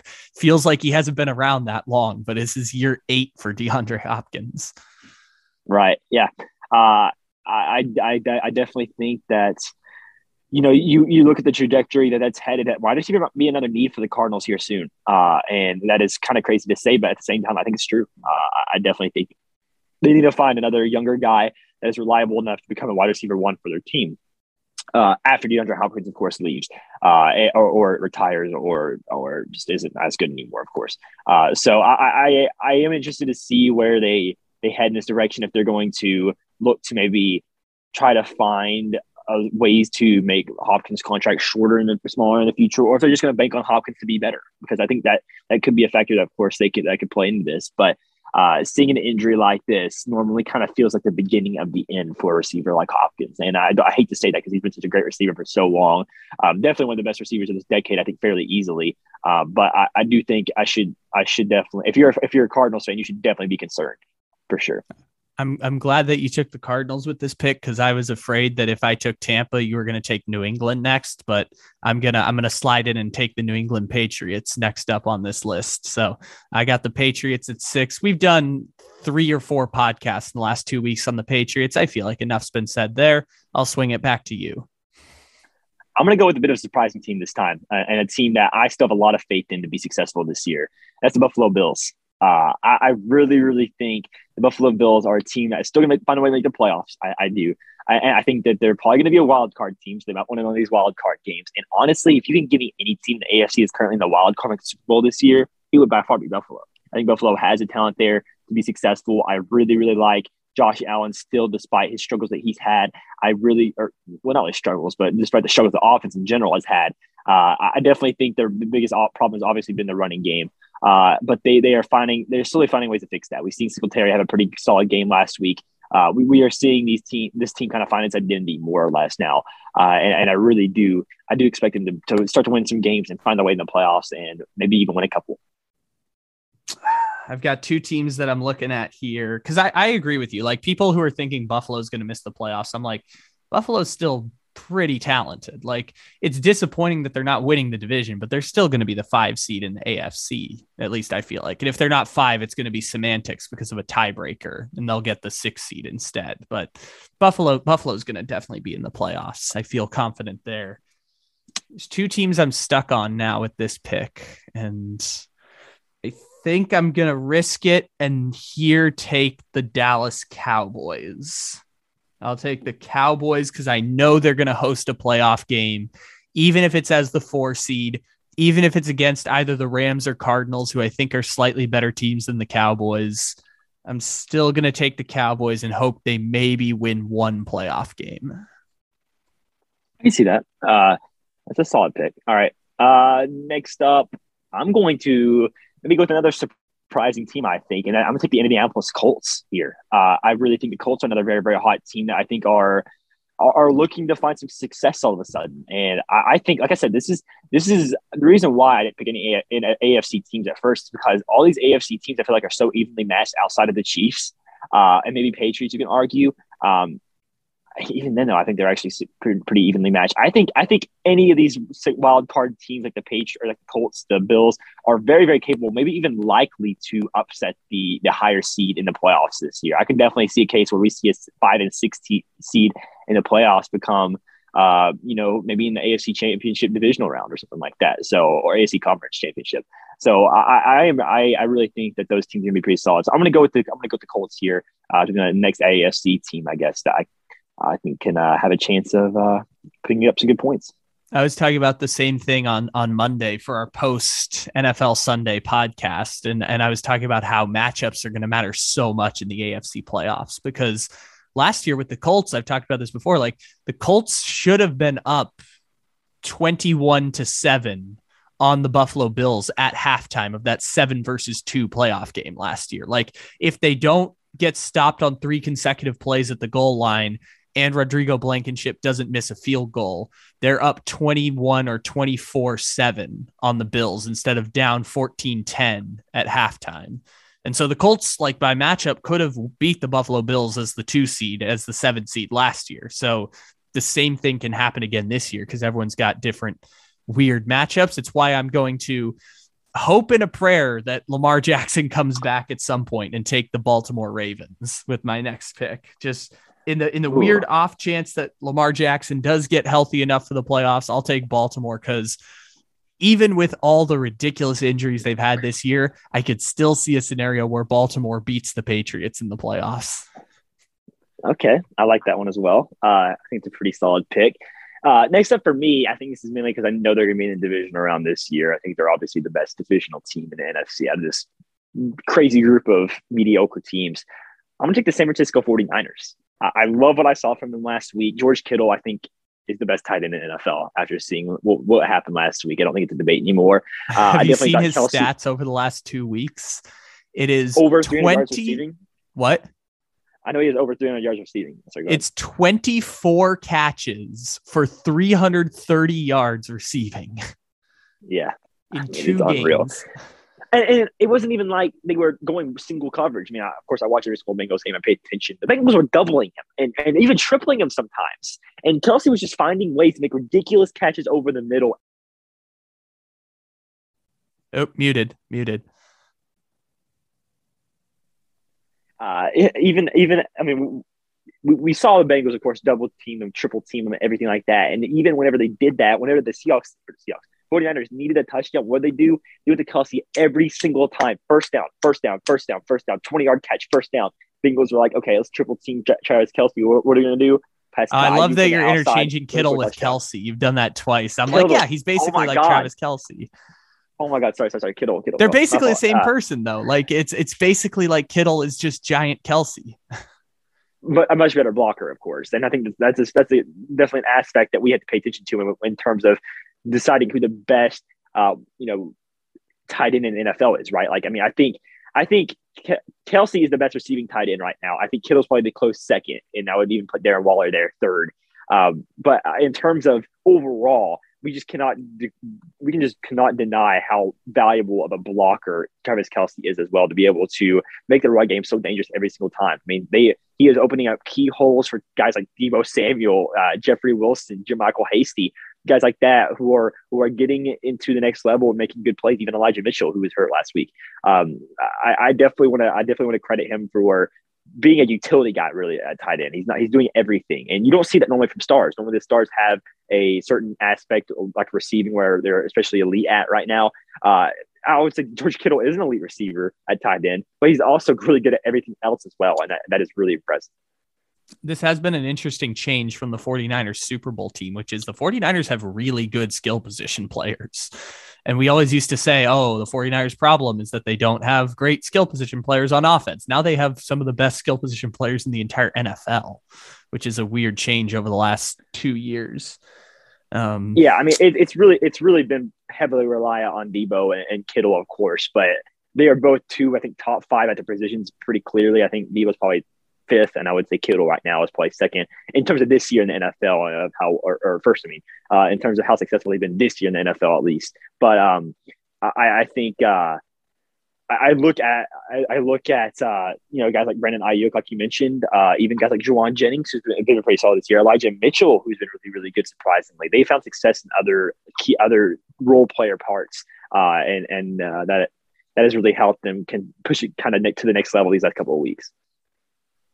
This is a low upside one, but I'm looking at who's left, and it's kind of gross. So I'm gonna take reluctantly the Tennessee Titans. Like maybe Derrick Henry plays a playoff game, but I'm gonna reluctantly pick the Titans next on here because after that it's a whole lot of mess of teams that we don't know what's gonna happen. But I'll at least get 1 point for sure because they'll make the playoffs. So I'll take the Titans. Next up for me, I'm actually going to take the Minnesota Vikings, who have been just so confusing this year, but I think are still in the position to make the playoffs, which is really funny.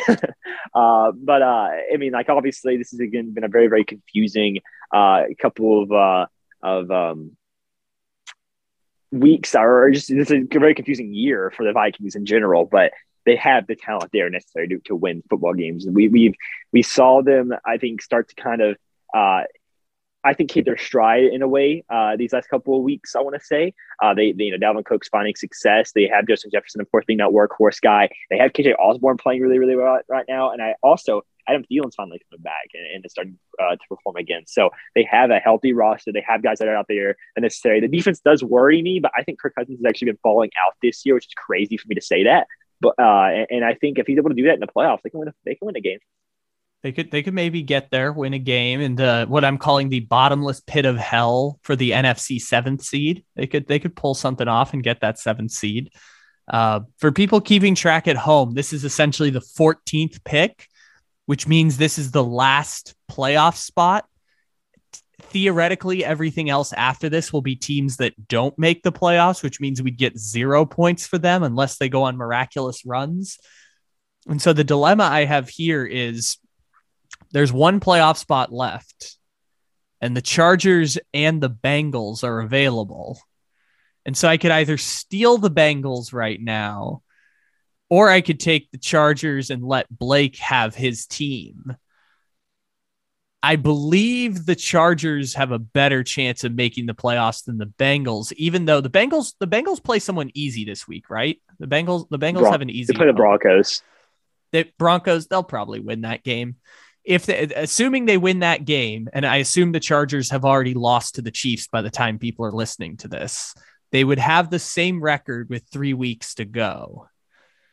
So I could either take the Bengals and then force Blake to go against the Bengals and have the Chargers, who they'll probably be fighting for the last playoff spot with, or I could take the Chargers, who I actually think have a better chance of making the playoffs. But I could also be wrong about that because no one knows shit about football. So I'm going to take the Chargers. Let me say something real quick. I really do think in terms of wild card, the Chargers are definitely much more favored to make the playoffs than the Bengals. But the Bengals also have a very, very good chance of somehow making out of this division as a winner, which is crazy to say. That's the other dumb part is that with Lamar Jackson out, they can win the division. Right. So if they just beat the Ravens again. I think the Bengals make the playoffs. It's probably going to be through the division, which is crazy for me to say and imagine this year. But at the same time, that's just kind of how it goes. Hey, 16 of the last 18 years in the NFL, a team has gone worst to first in their division. The Bengals would be that team this year. Yeah, let's hope so, because I'm taking the Bengals next. I have to. I think this is the only other team I can see right now being what I would imagine in the playoffs, because we're right at the position now. We're talking about like borderline teams, right? And I think the Bengals are the first team I kind of think of. They're There's been a lot of back and forth struggles between the Bengals. They've had great moments. They've had really bad moments. They're a very unpredictable team, just like the Vikings are. But whenever they're hot, they're hot. And let's hope that happens here soon for Cincinnati, because I need it. All right. I'm going to next take the 19 players on COVID. And the fact that I said that and you don't know which team I'm talking about is pretty incredible right now, because there are two teams that could be true about still available on the board. I could be talking about the Browns, or I could be talking about Washington, of 19 players on COVID, but I'm going to take the Cleveland Browns as my next pick for similar reasons. Yeah. I think Cleveland's probably the next best, probably the next favorite to win the AFC North, of course. And also a good chance of making the wild card as well with ways things are looking right now. They, of course, had a big win against the Ravens. So I think that they're looking pretty solid for that spot as well. If we assume that Buffalo and the Colts will make the playoffs, though, that means that there's only one AFC playoff spot or AFC wildcard spot left. It's tough. Yeah. Man, it's tough. I'm going to go.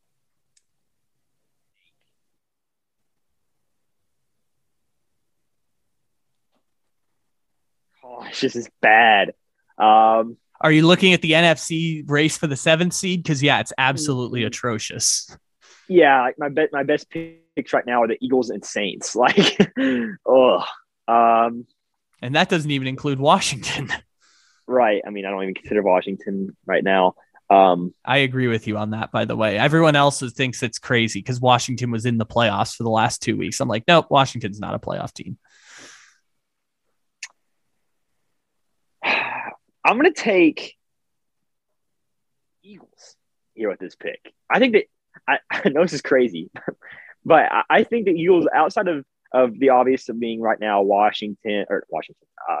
Vikings and the 49ers being the next two playoff seeds, I think the Eagles are probably the next favorite to make it out of that group. I think they are right now better than Washington football team. I think without Jameis Winston, of course, the Saints are just unpredictable. I don't trust Taysom Hill. I don't like Taysom Hill as a quarterback. I just don't think it's going to work out for them. So I really think that next best team is going to be the Eagles at this point. And if the Vikings don't make it, it's probably going to be Philadelphia. And that's all I got to say, because I really don't think they'll win a playoff game. But if they can make a playoff, I'm happy. Yeah, this is the kind of the dark territory we're at now. I'm going to pick New Orleans, and the reason I'm going to pick New Orleans is because we changed the name of their team this week in our campaign to get the Saints to make the playoffs, because it would be more fun than watching any of the other crappy teams in the NFC in the playoffs. So the New Orleans Saints are no longer called the New Orleans Saints. For the next 4 weeks, they are the New Orleans Camaras, because that team starts, begins, and finishes with Alvin Kamara. And I am fully expecting him to score 12 touchdowns in the next 4 games to carry the Saints to the playoffs, because their entire chance just starts by running Alvin Kamara into the ground. Is that a good idea? Probably not. He's a running back in his 5th year. It's probably not good to give a running back tons of carries like that. At the same time, your only chance is to just run Alvin Kamara into the ground, and that's how you're going to make the playoffs. So I'll take the New Orleans Camaras this week as my next pick. Yeah, that's a good pick. And probably the next favorite, I would say. After that, it starts to get really tough. I'm going to take the Denver Broncos as my next team, because I really think that, if they beat the Bengals this week, right? I mean, that all of a sudden we're talking about them being in the playoffs. They're in the playoffs, right? if they beat the Bengals, and assuming that by the time people are listening to this, the Chiefs have pulverized the Chargers. Right. So I mean, this is a big time game this week, and I already picked the Bengals, so at least I'm guaranteed that I think whoever wins that game has a very good chance of making the playoffs. So I will take the Broncos just to be kind of like a safety blanket in case the Bengals are somehow lose this game. In the back of my mind, I was hoping one of us would take the Dolphins before the Broncos, just to totally disrespect Denver, because I was having this conversation with someone about it. It's like, Denver can make the playoffs over the Chargers. And they're like, what's it called? They're like, the Broncos have a tiebreaker over them. And I'm like, yeah, but the Chargers have an offense. I feel like that's more important than a tiebreaker, is having an actual offense that can move the football against a serviceable defense. Right. So the thing that's tough here is I can just never imagine the Dolphins to ever beat the Bills or the Patriots right now. and that's just going to be really tough for them. Well, the Broncos somehow managed to already beat the Chargers, so I think there's a possibility where the Broncos can get over the Chargers in some sort of way. I just don't see the Dolphins being able to do that. They'd have to beat out, literally probably have to beat out all the AFC North teams to make it in. Yeah, I think you're right. So we got 5 teams left on the board here. 2 in the NFC, 1 and 3 in the AFC. One of those is disgusting Washington, which I don't want to touch that one, but a lot of these teams are kind of disgusting. So I'll take the Pittsburgh Steelers. I'll take the off chance that Pittsburgh miraculously makes the playoffs. Man, this gets even tougher. I'm going to take. Honestly, we probably could have just ended the game right here. We could have just ended the game and said, yeah, none of these other teams have a chance of making the playoffs. Right. Yeah. I'm thinking the Dolphins next year. I mean, in terms of being hot, the Dolphins are hot. And if a couple of things go their way and they win out, they could be 10-7. So, I mean, anything's possible. And the Dolphins have been rolling. So I'm not going to try to convince myself that they're ever going to make the playoffs, but we can still celebrate this. We can still celebrate this magical Dolphins run for the first time in NFL history that a team has lost 7 consecutive games, then won 5 consecutive games. We can still celebrate that. Yeah, and I think that deserves to be celebrated. So I'm going to take them over the Falcons. So congratulations, Dolphins. I'm also going to give you a magical victory lap because you were dead on about Tua. You were spot on about Tua's development. You thought it was too early to put him in before, and now he's gotten time and he's gotten a better defensive protection, and they gave him some weapons, and lo and behold, Tua looks like a serviceable quarterback. So I'm going to say you were goddamn right about Tua.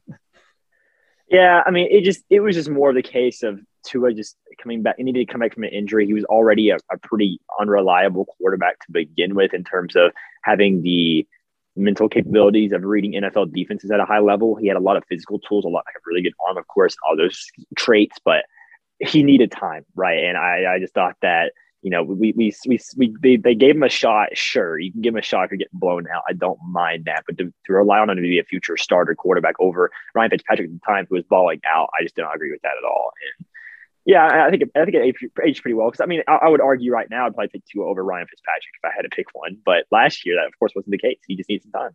Yeah, and you were right. Tua looks like a serviceable quarterback now. He had an 80% completion percentage in the month of November. So that's he's looked like a very serviceable quarterback, which we couldn't have said beforehand about Tua. So you were spot on there. Yeah, I'm going to take Washington.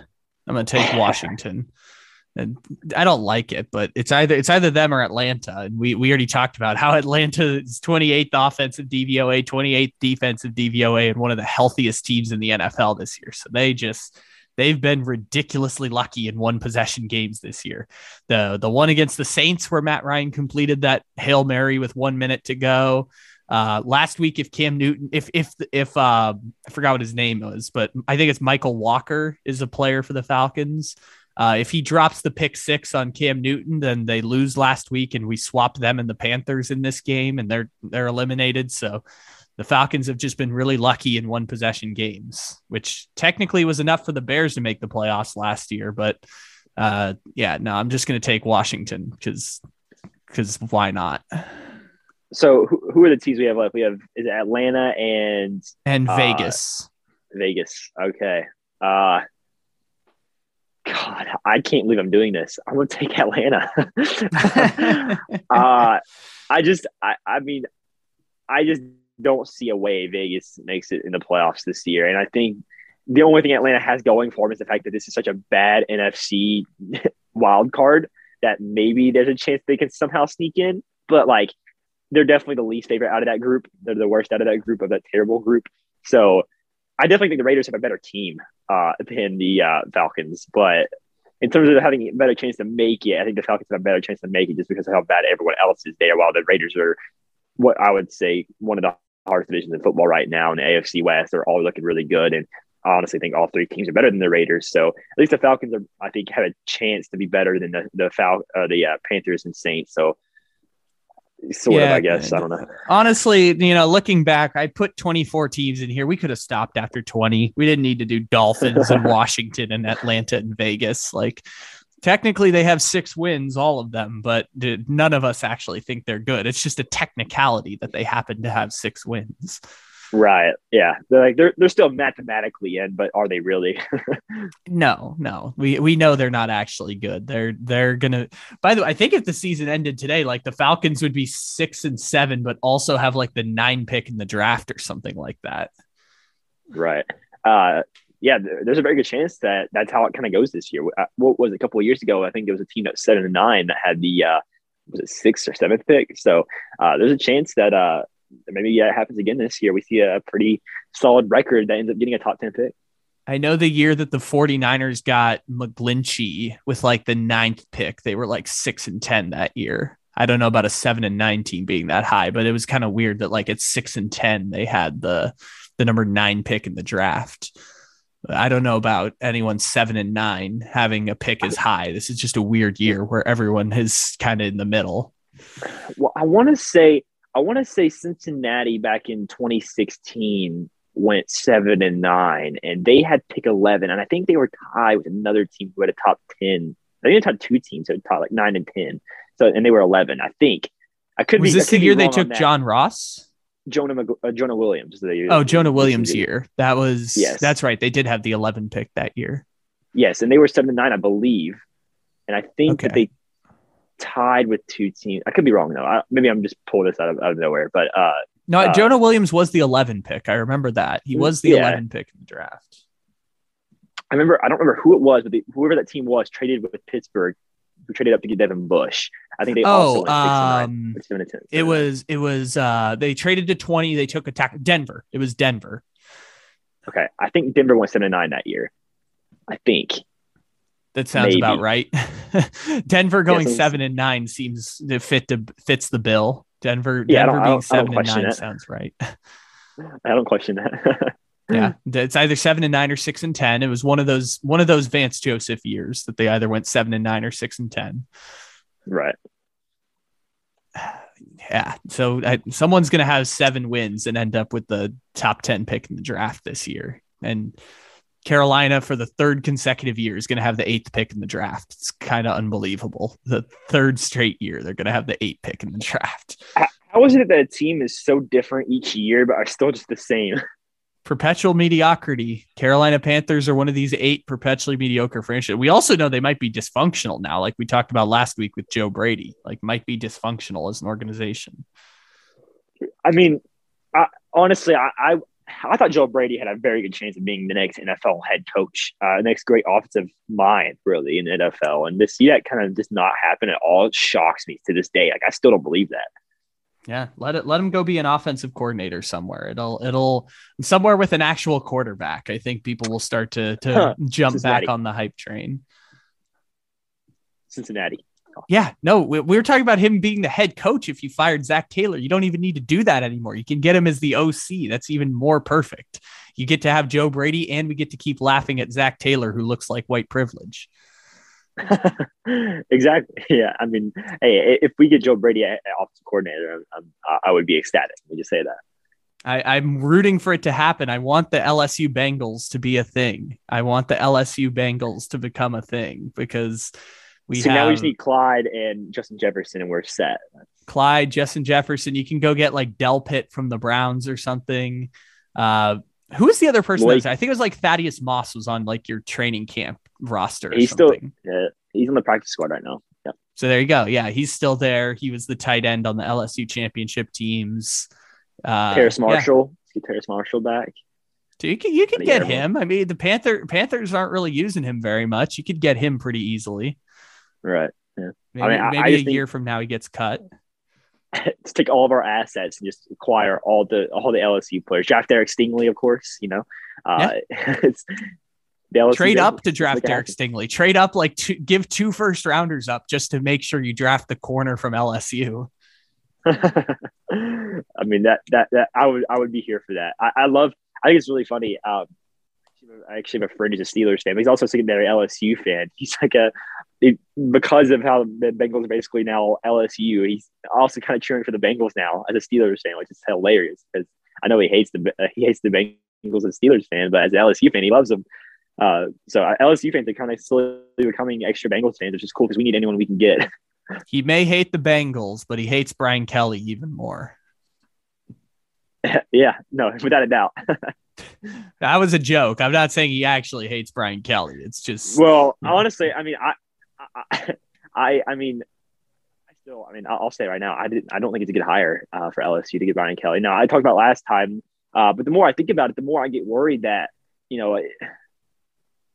don't know. I feel like this is a big jump for Brian Kelly to go from Notre Dame to LSU, and I do worry that. I don't think it's a lot of the great recruiting Notre Dame gets comes because of them having more of like a Catholic heritage. Of course, a lot of people of that faith and everything like that. That's an immediate team that is always on top. Like immediately the first thing they think of whenever they think of that. So I don't want to try to be rude or anything here, but I mean normally Notre Dame gets a lot of easy recruits because of those reasons, right? And LSU, LSU is definitely in a Power 5 school. It might be a lot more attractive from a college standpoint than Notre Dame, but at the same time, in terms of recruiting as other SEC teams, it's going to be very, very hard to do. And I don't know if Brian Kelly can do that at a high level. And I do worry about Brian Kelly also doesn't have to work with academic standards anymore to get into Notre Dame. So that's a slight advantage in his direction. Yeah, there are certain things that factor into there. I just don't. I'm not too positive on his recruiting skills. I know Orgeron was a very, very good recruiter. Of course, he wasn't as good of an X's and O's coach. I think Brian Kelly might be definitely a better X's and O's coach than Brian Kelly. But I just wonder how recruiting is going to go now because we already see them losing a lot of recruits. Actually, I think it was just announced that we're doing a podcast. Miles Brennan's actually returning back to LSU, which I think is pretty good for them. But I do worry about how the recruiting is going to go now. If they can get good recruits, and as long as Brian Kelly's a good X's and O's coach, then it should work out for him. Yeah, and I think working out is kind of just based on people's definitions of working out. Are they going to win 9 games in the SEC? Yeah, they're going to win 9 games in the SEC. Every now and then they'll go play in a Sugar Bowl or something like that, and maybe under the best of circumstances, they can beat Alabama one of these years. It feels like Jimbo Fisher all over again. It's like they're going to be very good. They're going to play New Year's 6 bowl games. If you define that as success, then it's going to be a successful run for LSU. I just don't think they're going to they have the possibility of a championship run, but I just don't think it's going to happen immediately. Like I think just because you play in a conference with Alabama and Georgia, it's not going to happen in 3-4 years. You'll get back to being in big bowl games, but that's going to be at least a small victory because they've been 12-11 the last 2 years. And I also really, really think the way Brian Kelly left Notre Dame actually kind of hurts LSU in a way. Because, I mean, if you're a recruit and you see what Brian Kelly did to those Notre Dame players, leaving and basically sending them a message being like, hey, I'm leaving, even though we're about to make the playoffs, I have a good chance of making the playoffs. I'm not gonna stay here anymore. And basically, I think if Brian Kelly's still Notre Dame head coach, I think they're probably in the playoffs right now. There's a very real chance that they are. And the fact that he left and Notre Dame, of course, moved down in the rankings and ended up not making the playoffs, I think to that point, if Georgia beats Alabama and Brian Kelly's the coach, they get in. I think Alabama beating Georgia took all the fun out of figuring out the college football playoff. No one was going to bump out because Alabama just swapped places with Georgia. Yeah, it's possible. I mean, I hate to say this yet again. I think there's maybe an argument that Notre Dame could have been in over maybe Cincinnati, but I don't know. I don't know. The head-to-head would have done him in, though. Yeah, the head-to-head would have been the difference. That's the problem. That's the problem. Yeah, I don't know. I think I would have been interested. I don't put it past the committee to just scam Cincinnati out of a playoff spot. I can just see that happening. Yeah, somehow. Totally fair. Totally fair. But yeah, I don't know. You might be right. Yeah, I think it's probably definitely the more likely scenario. But at the same time, I mean, to the Notre Dame fans at that time, I mean, that immediately cost them a playoff spot, which is heartbreaking. And how do recruits look at that? How do the recruits look at that head coach and be like, hey, you say you're not going to leave LSU, but you left Notre Dame. How can we trust you to not do the same to us? And I think it's a big problem that he's going to have to find a way to solve very quickly.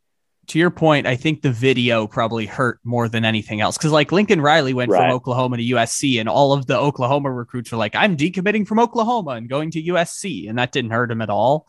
I think the video kind of hurt. Like getting to hear the audio transcript of the meeting kind of stunk for Brian Kelly. Like the fact that is out there kind of stinks in the short term of like, oh, we can see you kind of being cold hearted in the transaction at the end.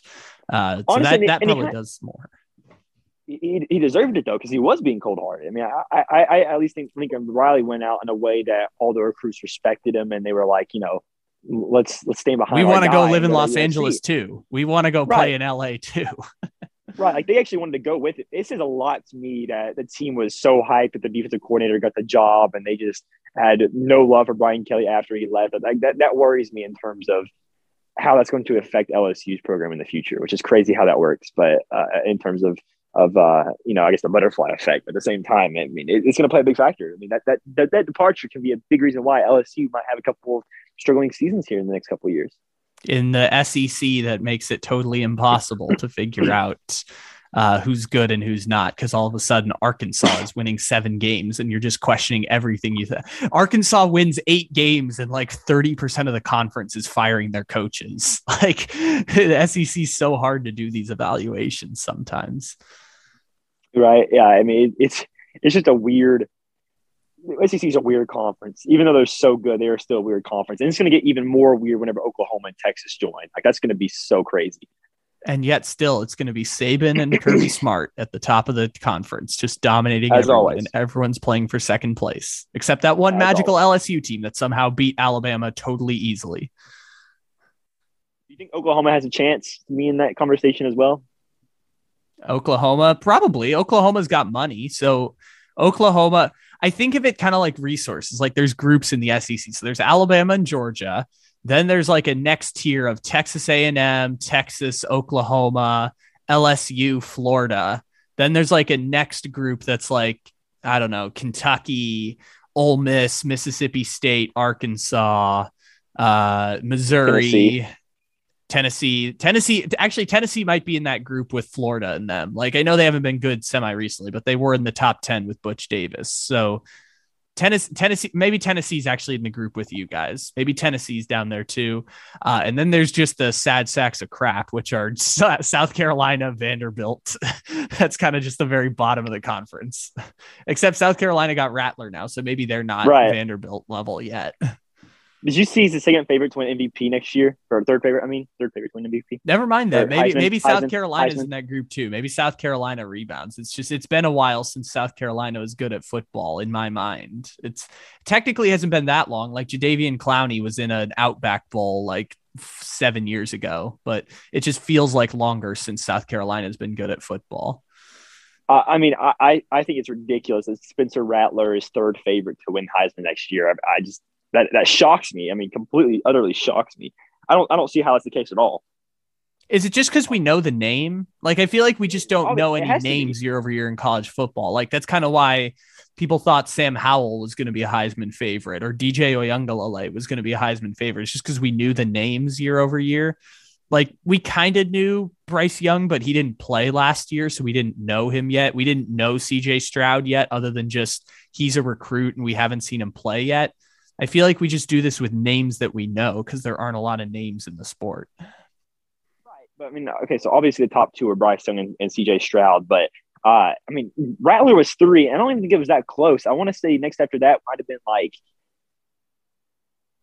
I don't remember who was next, honestly. It might have been like a running back. It might have been Bijan Robinson or someone like that. I was going to say, isn't that part of the problem is that we just don't know the people who are going to be there next year? It's going to be a lot of like redshirt freshmen and sophomore guys. Like, we maybe just don't at the know same a lot time, of the names. At the same time, I think I trust that over Spencer Rattler in South Carolina. Like, I would have put in Will Levis from Kentucky over Spencer Rattler right now, right? Like, that's a good one. Will Levis is a good one. He wasn't even on the list. What about the guy who replaced him at Oklahoma? Williams. Yeah, he was below him. He was fourth. Spencer Rattler was one spot above him, which is ridiculous because Caleb Williams literally outperformed him and played a lot better and went there. Like, I mean, I don't understand that. Now that you say it like that, I think I understand it. It's just that they're moving the odds up because everyone's betting Spencer Rattler. I think that's just Vegas moving the odds up because everyone is betting Spencer Rattler and they want to incentivize people to bet Spencer Rattler. This is like This is like in 2019 where Mitchell Trubisky was the favorite for MVP back in March because everyone was betting Mitchell Trubisky to win MVP and they just juiced it up a little bit. This seems like Vegas wants people to bet Spencer Rattler to win the Heisman. So they're just juicing up the numbers on it. Yeah. I mean, that's free money for Vegas. So exactly. That's why they're doing it. Yeah. I mean, if anyone bets that, I'm sorry. You can just. That's also like how the Freddie Kitchens Browns were the favorites to win the Super Bowl that year because everyone was betting the Browns after that 7-8-1 season they had with Baker as a rookie. Just everyone was betting Browns Super Bowl, Browns Super Bowl. They're like, you should all bet Browns Super Bowl because the Browns might actually be good. And then they were just terrible. Yeah. I mean, it's ridiculous to me that people were even trying to bet on Spencer Rattler with poor odds to begin with. Like, I mean, I just don't see how a South Carolina quarterback, especially one that just got replaced by Caleb Williams, who's a true freshman who completely outplayed him, has any chance of being even in contention for a Heisman. I just don't think it's going to happen. I don't even think he'll be a top 10 SEC quarterback. Look at you, raging fury at Spencer Rattler. Look at you. You don't usually have strong opinions about anything. It's usually just Tua Tagovailoa and Bengals and Spencer Rattler. How about that? That's where blind fury coming in from a guy who is usually very mild-mannered in his opinions. I mean, I try to play like middle ground for a lot of things because I don't want to overreact to stuff because I can see different sides to both things, but I just don't see a side to Spencer Rattler ever coming back after what just happened last year and the fact that he's going to a far worse team with a far worse head coach. And I mean, it's just not going to work. Yes. Unleash your rage on Spencer Rattler. Spencer